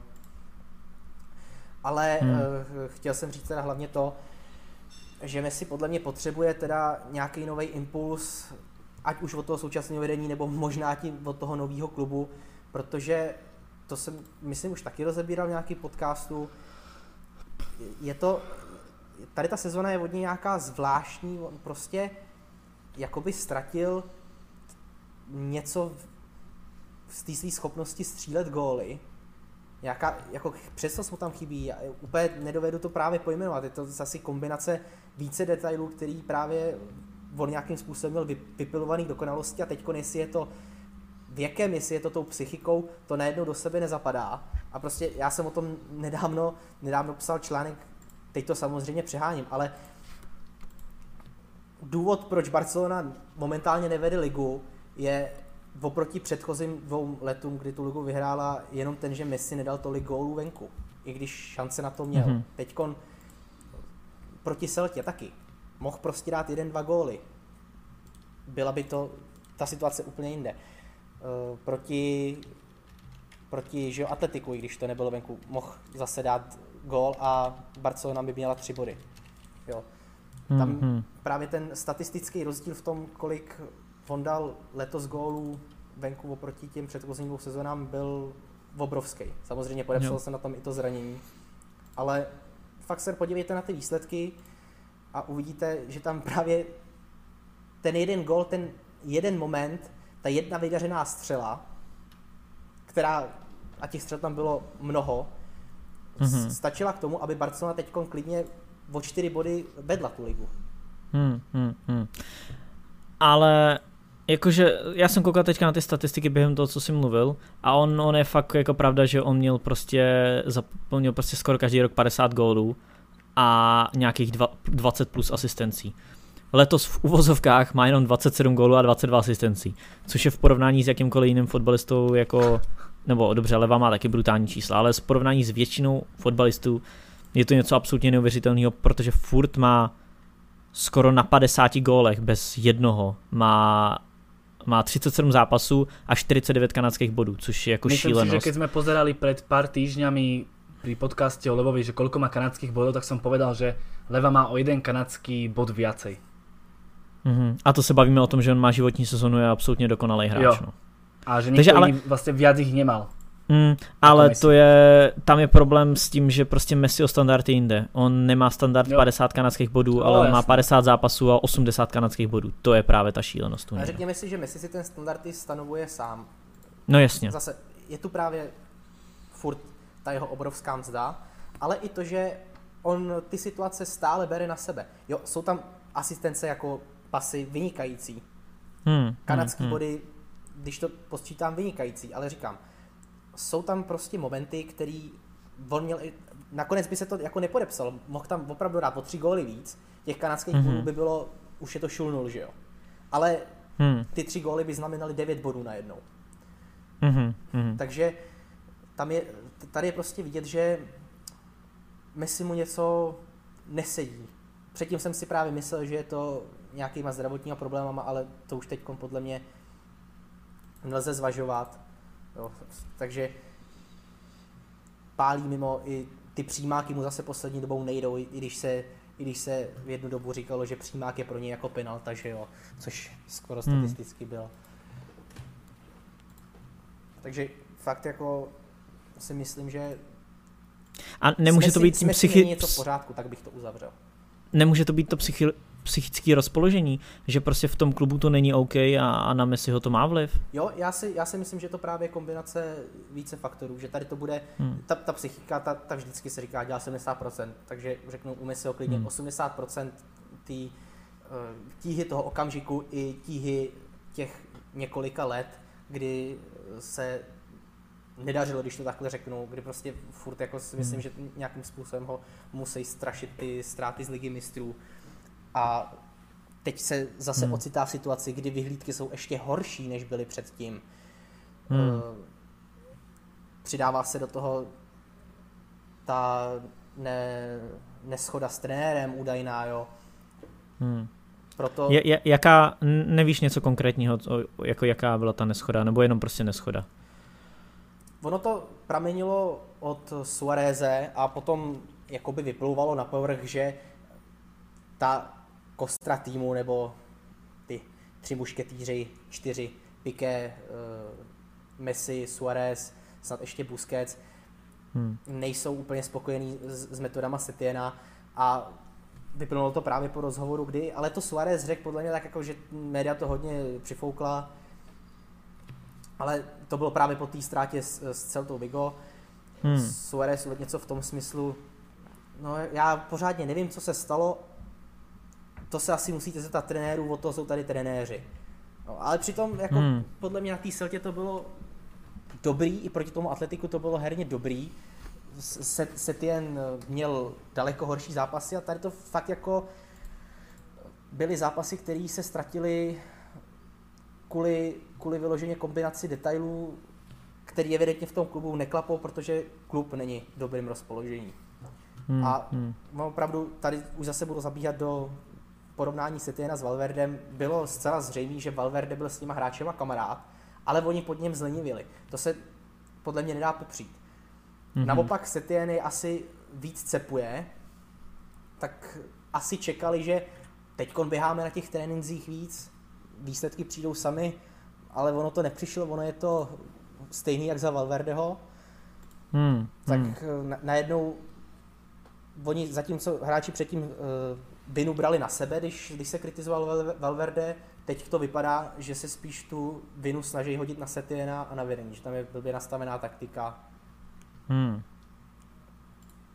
Ale to už je fakt takový zákulisí, který je pro mě až moc spekulační, protože to by musel dát někdo z kabiny mikrofon.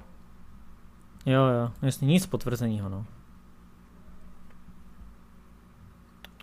Každopádně ta nespokojenost z těch celkových vztahů je zcela evidentní. Takže... Hele, takhle, když se zeptám, a byl by si proto, aby Barca pustila Messiho, nebo ne?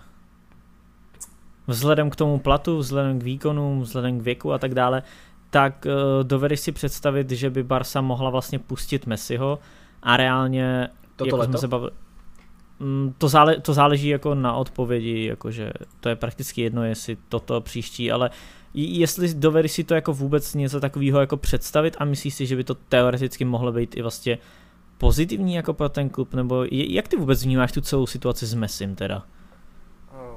Tady to je otázka, která podle mě už se kolem Barcelony točí skoro 10 let možná. A je to... Fakt za těch 10 let jsem nikdy nebyl přesvědčený o nějaký odpovědi, protože jo, je vidět, když Messi na hřišti není, je to úplně někde jinde. Na druhou stranu furt si člověk musí říkat, jo, ale ty hráči tak nějak podvědomě to cítí, když na tom hřišti není, že je to jejich spoluhráč, teď kdyby tam nebyl, třeba by hráli úplně jinak, že jo. Už by to nebylo o tom, že na něj budeme spoléhat do dalšího zápasu, do zbytku sezóny.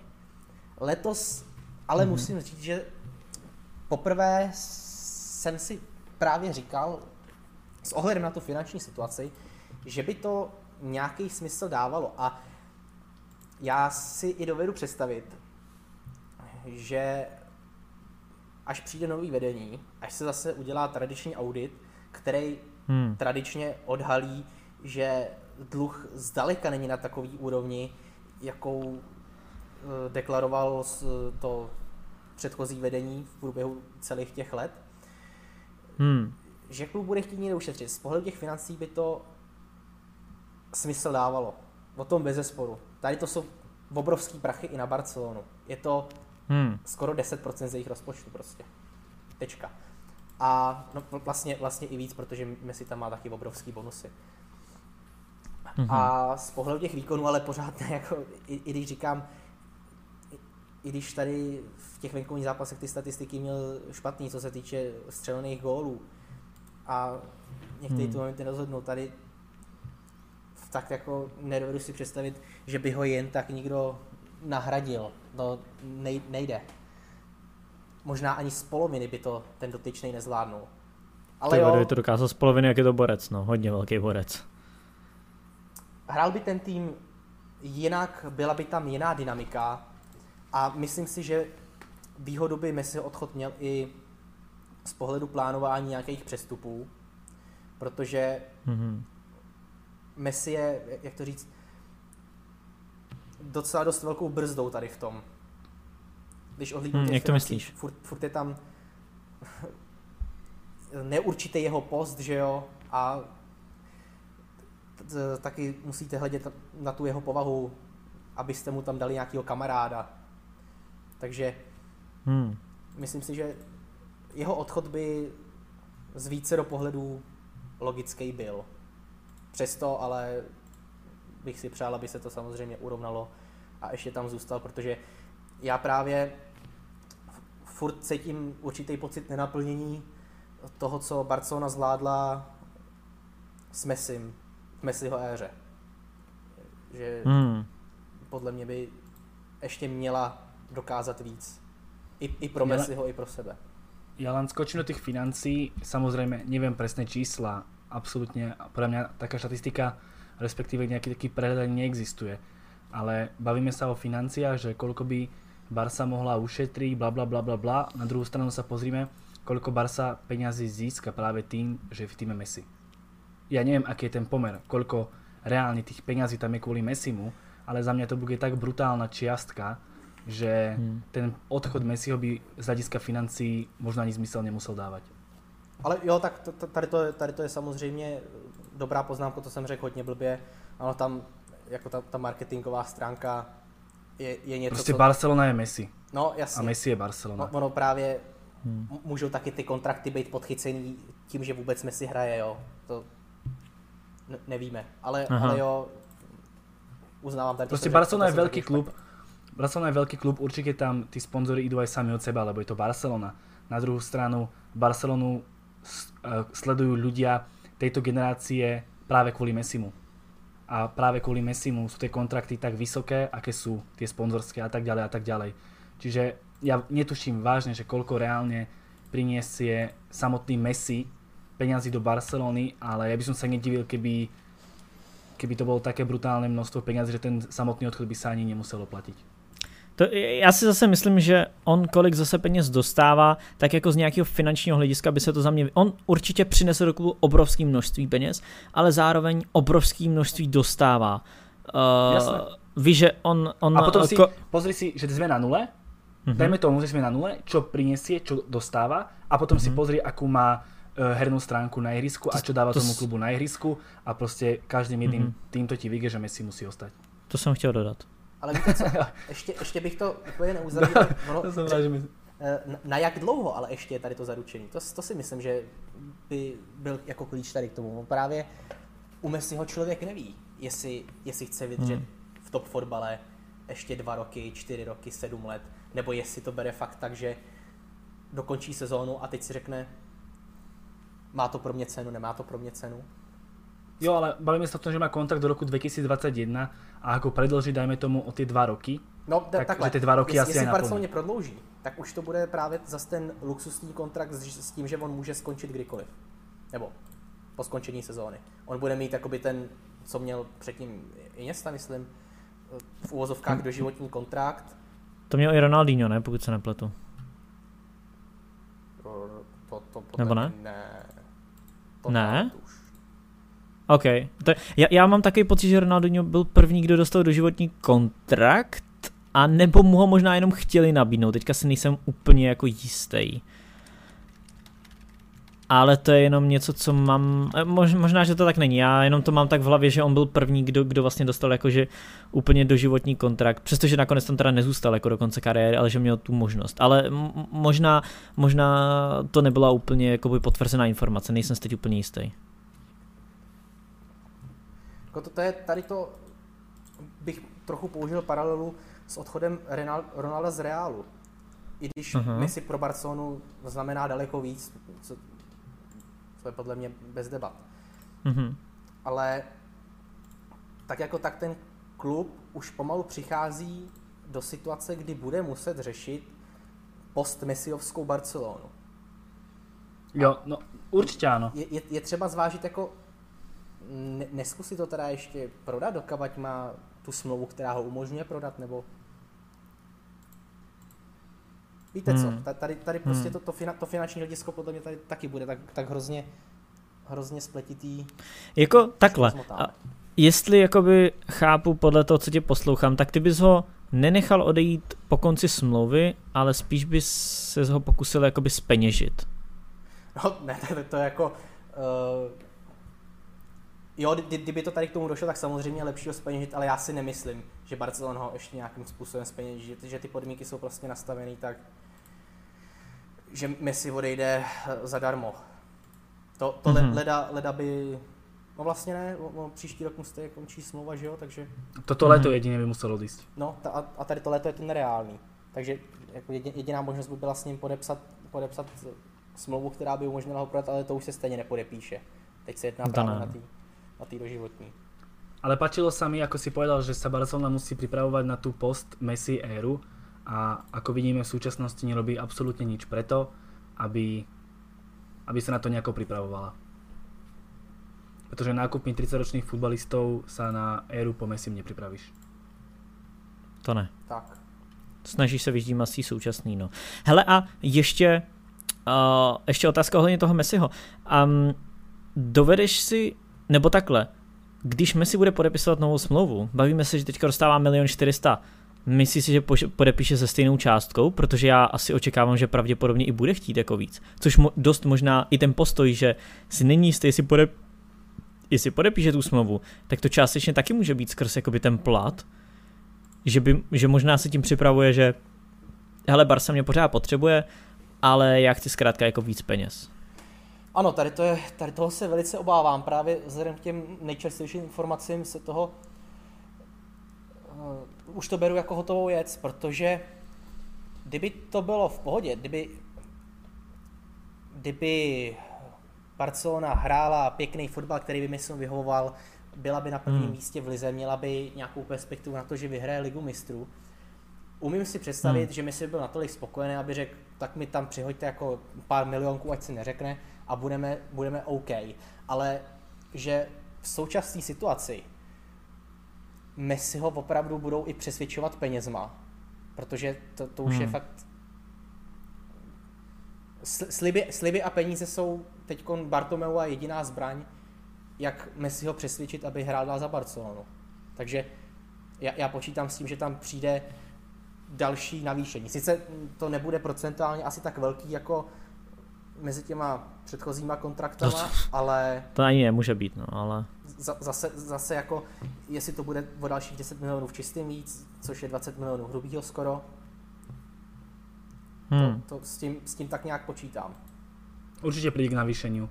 Barcelona je proste brutálne závislá na Messim, Vegene si to uvedomuje, Vegene si tiež musí uvedomiť, že ako by sa na nich pozeralo a aká by bol ohlas fanúšikov, keby proste predali Messiho alebo ho pustili. To by bol šílený, kámo, to by byla válka podľa mňa v Barceloně. Jo, to by proste bolo úplne šialené a Messi si svoju situáciu a svoju pozíciu v klube plne uvedomuje. Vie, že má stále brutálne veľký vplyv na ten tím a že oni mu prihodia, aby si ho udržali. Možno ak by mal dajme tomu zmluvu do roku 2023, tak by sme sa o tom ani nebavili, že ani odchádza. Messi by ani nejako nedával najavo, možno, že chce odísť, ani by sa to neriešilo, pretože má zmluvu do roku 2023, rok 2003 bude mať už veľa rokov a tá jeho pozícia v týme bude úplne niekde inde. Ale tým, že je stále ešte na vrchole a má kontrakt do roku 2021 a Barcelona na ňom stojí, tak má tú situáciu pre mňa dobre podchytenú a vie, že je na koni. Je na koni, pretože je stále kľúčový hráč, proste Barcelone sa nedarí a oni si ho nemôžu v aktuálnej situácii proste dovoliť predať. Veď si predstavte, keby proste povedali, že OK, odíde Messi a veď tu máme Griezmana, tak by ho akože vycmiali s tými výkonmi, čo má Griezmann. Čiže proste za mňa Messi ostane, podpíše novú zmluvu, ktorá mu bude vynášať ešte viac. Nehovorím, že oveľa viacej, ale určite viacej. A Messi to len hraje tým štýlom, že proste veď môžem odísť, veď aj tak sa tu nič nedeje, nevyhrávame trofeje, bla bla bla bla bla. Koniec koncom dajú mu viac peňazí, Messi ostane, skončí ako legenda Barcelony a sme tam, kde sme chceli byť asi. Tak jako... On je právě umysl, možná i ta varianta, že on by s tím fotbalem prostě seknul. Fakt. Ja si nemyslím. To já si taky nemyslím asi, no. Do jako 35 podľa mňa určite to potiahne.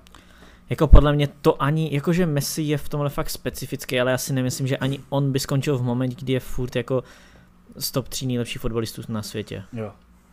To fakt jako ani on podle mě by. Já si myslím, že on možná v koutku duše má možná i takovou tu, neříkám, že touhu, ale že si hraje s tou myšlenkou, že si říká, hele, jsou tady dvě možnosti, prostě buď se v Barce něco změní a přidají mi zároveň na platu, ale zároveň se změní i nějaká ta koncepce, možná bude očekávat to, že přijde ten Lautaro, nebo to je jedno jako kdo konkrétně, ale jak už si zmiňoval nějaký z jeho kamarádů. A A on taky může být hlavě nastavený, takže hele, buď mi splní ty podmínky, které já chci, ať už finanční, tak hráčský, a nebo prostě, teď já to můžu zkusit někde jinde, teď jsem celou kariéru tady a proč bych to neskusil někde jinde. V Barceloně ho i tak budou navždycky milovat, i tak bude obrovská legenda. I kdyby odešel, tak podle mě všichni fanoušci Barcelony to pochopí a nikdo nebude hejtit Messiho, všichni budou hejtit vedení. Vedení ty lidi budou nenávidět. Ale Messiho podle mě nikdo kritizovat nebude za to, že by v momentální situaci, kdyby po sezóně i odešel. A rozhodl by se neprodloužit smlouvu. Nebo jak to vidíš ty? Myslíš, že by Messi byl nějak jako kritizovaný za to, že vlastně tu smlouvu jako neprodloužil, kdyby náhodou se k tomu jako schylovalo? Samozřejmě nepočítám s tím, jasně, kdyby šel do Realu, tak je to něco jiného, což tam nepůjde, jako jo, ale v momentě, kdyby šel, dejme tomu prostě do Anglie, do Paříže, do Juventusu, to je jedno, ale prostě kamkoliv jinam mimo Španělsko? Ona se určitě najde nějaká kritika a já si myslím, že osobně bych tam vnímal určitou hořkost, že tak nějak popustil tu potápějící se loď. To som chcel presne povedať, že bol by vlastne prvým kapitánom, ktorý opustí potápajúcu loď a presne to by mu bolo vyčítané. To som chcel ja presne povedať, ale Jan, pokračuj. A no tak nevím už, co k tomu dál dodat, protože nebudu odhadovat, jako kolik lidí bude tady toho názoru a tady toho názoru. Ale takhle, já bych určitě zastával ten názor, co jsem říkal, z toho potápějící se lodí, ale já bych se do tého situace i vcítil, protože vedení to poslední roky nezvládalo, takže jo. On má důvod být unavený. A fakt jako jsou to, i když jsou to hvězdy, oni nemají žádnou zodpovědnost ve výsledku za nás, fanoušky, co si myslíme. Takže on ať si udělá život podle sebe, jaký chce. Jo. Kritika určitě. Na něj bude, ale jak se říkal, daleko větší kritika bude na vedení, protože jestli to takhle dopadne, určitě bude největší vina připisovaná tomu, co se v tom klubu dělo. Unavený Messi bude někdy určitě, ale viditelně tady to vedení k té jeho únavě hodně prispíva. Ja by som to pomenoval asi tým štýlom, že vedenie nerobí nič preto, aby si Messiho udržali v týme, mimo toho, že mu ponúknú veľký plat. No já právě teď v létě očekávám, že nastane nějaká bouře a že právě, co jsem zmiňoval, ty sliby mu naslibujou příchod Lautara, Neymara.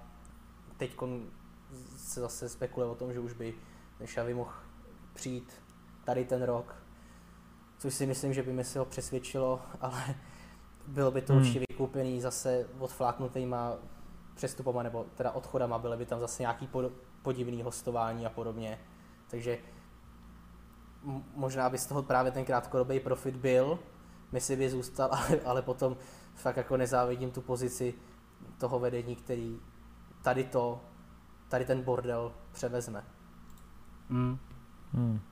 A do dnešného dňa určite nerobí vedenie nič preto, aby si Messi ho udržalo. Mimo plat. Aspoň podľa mňa teda. Souhlas, zatím ne. Jako, což se může změnit přes léto.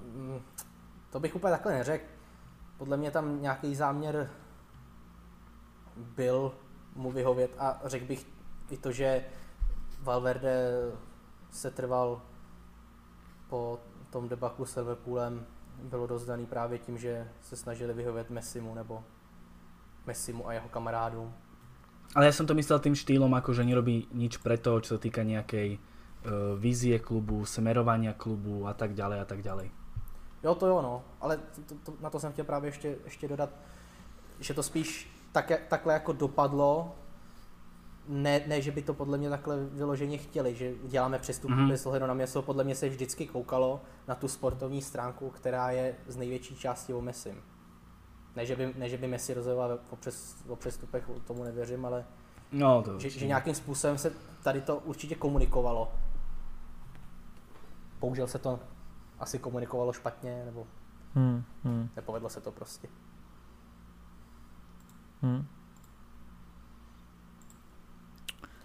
Tak jo? 2 hodiny 5 minut, to je docela pěkný. To je ano. jakoby rozjeli jsme se docela. Pjanič Artur a 2 hodiny a jdeš. Hlavně já bych tady přečet, co mi psal teda Vilko na tom Facebooku. To bylo, že Pjanič Artur bude krátkej segment, že jo. A ono ve výsledku nakonec možná byl poměrně. Asi jako by som tak nazval, že prvú hodinku sme išli vyslovene asi Artura a potom išli toho Messiho a tie peniaze. Asi jo. A približne. Myslím si, že keď bude časová táto, že hodia fanúšikovia ten časový nejaký ten úsek, že ako dlho sme išli o čom, tak myslím si, že prvá hodina bola asi o tom Arturovi a tom Pjaničovi. Je to možný, no. Ono to bylo tak hodně komplexní o Barceloně s tím, že se to točilo okolo toho Artura hodně, ale bylo to tak komplexně o věku celého toho týmu, co jsme vlastně chtěli pořešit už delší dobu a ten přestup Artura lomeno Pjaniče nám k tomu dal tu příležitost. Jo. Pořešit. No a jak byste to vyřešili, tady ten současný barcelonský problém s věkem? Poslali byste najednou prostě z těch nejstarších hráčů, řekněme 5 a narvali tam 5 nových? Dovedete si představit, že by klub jako Barcelona v této situaci mohl něco takového udělat? Hele, já si myslím, že jsem to tak trošku řekl už v tom podcastu, že vlastně já bych se zbavil Vidala s Rakitičem 100%, s tím, že by tam byl ten Sergio Roberto v záloze, ale hráčů jako Alba, Piqué bych se určitě nezbavoval, stejně tak bych se nezbavoval ani Suáreze, ale bral bych ho jako druhýho útočníka, ne jako hráče do základu. Takže já osobně bych to jel spíš tímhle stylem, stejně tak bych se zbavil asi i toho Braithwaita, protože podle mě pokud přijde nový levý křídlo, dejme tomu přijde někdo na levý křídlo, nebral bych Neymara vzhledem k věku, určitě ne teďka už. Zvlášť když tolik hráčů prostě přestupoval, tak teď brát Neymara vzhledem k věku, ale to už bylo zase na další hodinu. Ale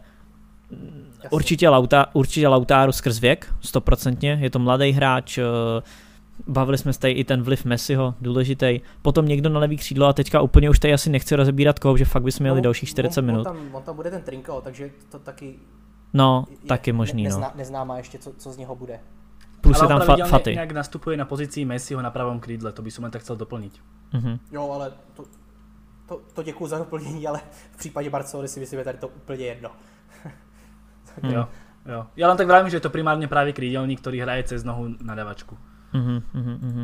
No, hele, takže já jenom, abych to doplnil, tak já bych se určitě zbavil Rakitiče, Vidala.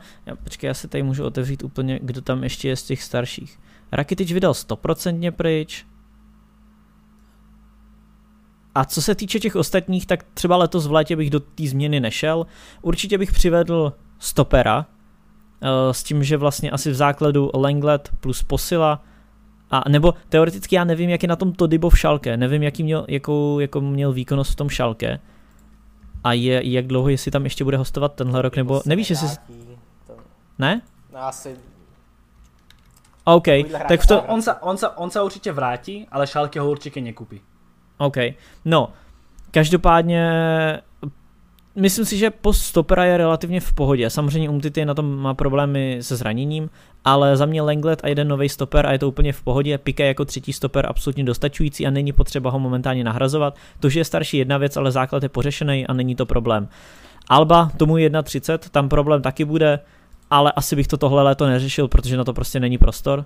Je tam Firpo, možná bych to udělal tak, že bych dal Firpovi víc možností v příští sezóně, aby se trošku mohlo jako ukázat, ale určitě bych neřešil nákup nového levýho backa, protože na to není finance a nemůžeš změnit 6 hráčů prostě základu, tak to nejde, to nefunguje takhle.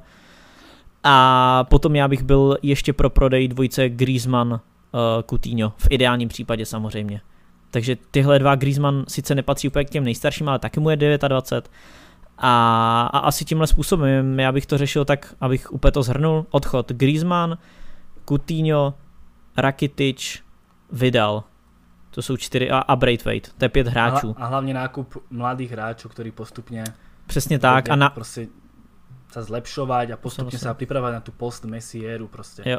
A nekupovať 30-ročných hráčov, ktorí odídu spolu s Messim, pretože Messi potiahne 3 roky a... Jo, souhlasím. A jednoduše řečeno nekoupit nikoho, kdo je starší jak 25 let.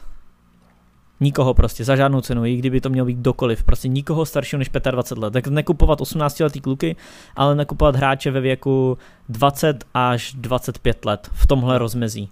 To je pro mě asi to nejdůležitější, čo musí Barca urobiť. Souhlasím, no. Takže já osobně bych do toho šel tímhle způsobem. Samozřejmě není to jednoduchý, takhle se to lehce řekne. Ty hráče nemusí chtít možná odejít, s tím brutálním platem je možná nepůjde dát prodat, ale tohle je takový asi ideální scénář, do kterého já momentálně bych šel a vždycky se to dá zachránit, vždycky to jde a jenom to teďka bude hodně složitý pro Barcelonu. Ale klidně je možný, že nám tenhle podcast někdo pošle za 2 roky a řekne nám, neměli jste pravdu, Barca teďka 2krát vyhrál Ligu mistrů, což je úplně v pohodě, může stát, protože udělají dobrý nákupy v létě a předejdou všem těm problémům, kterými jsme řešili. Myslíte, že tady ten podcast někdo doposlouchá až do konce?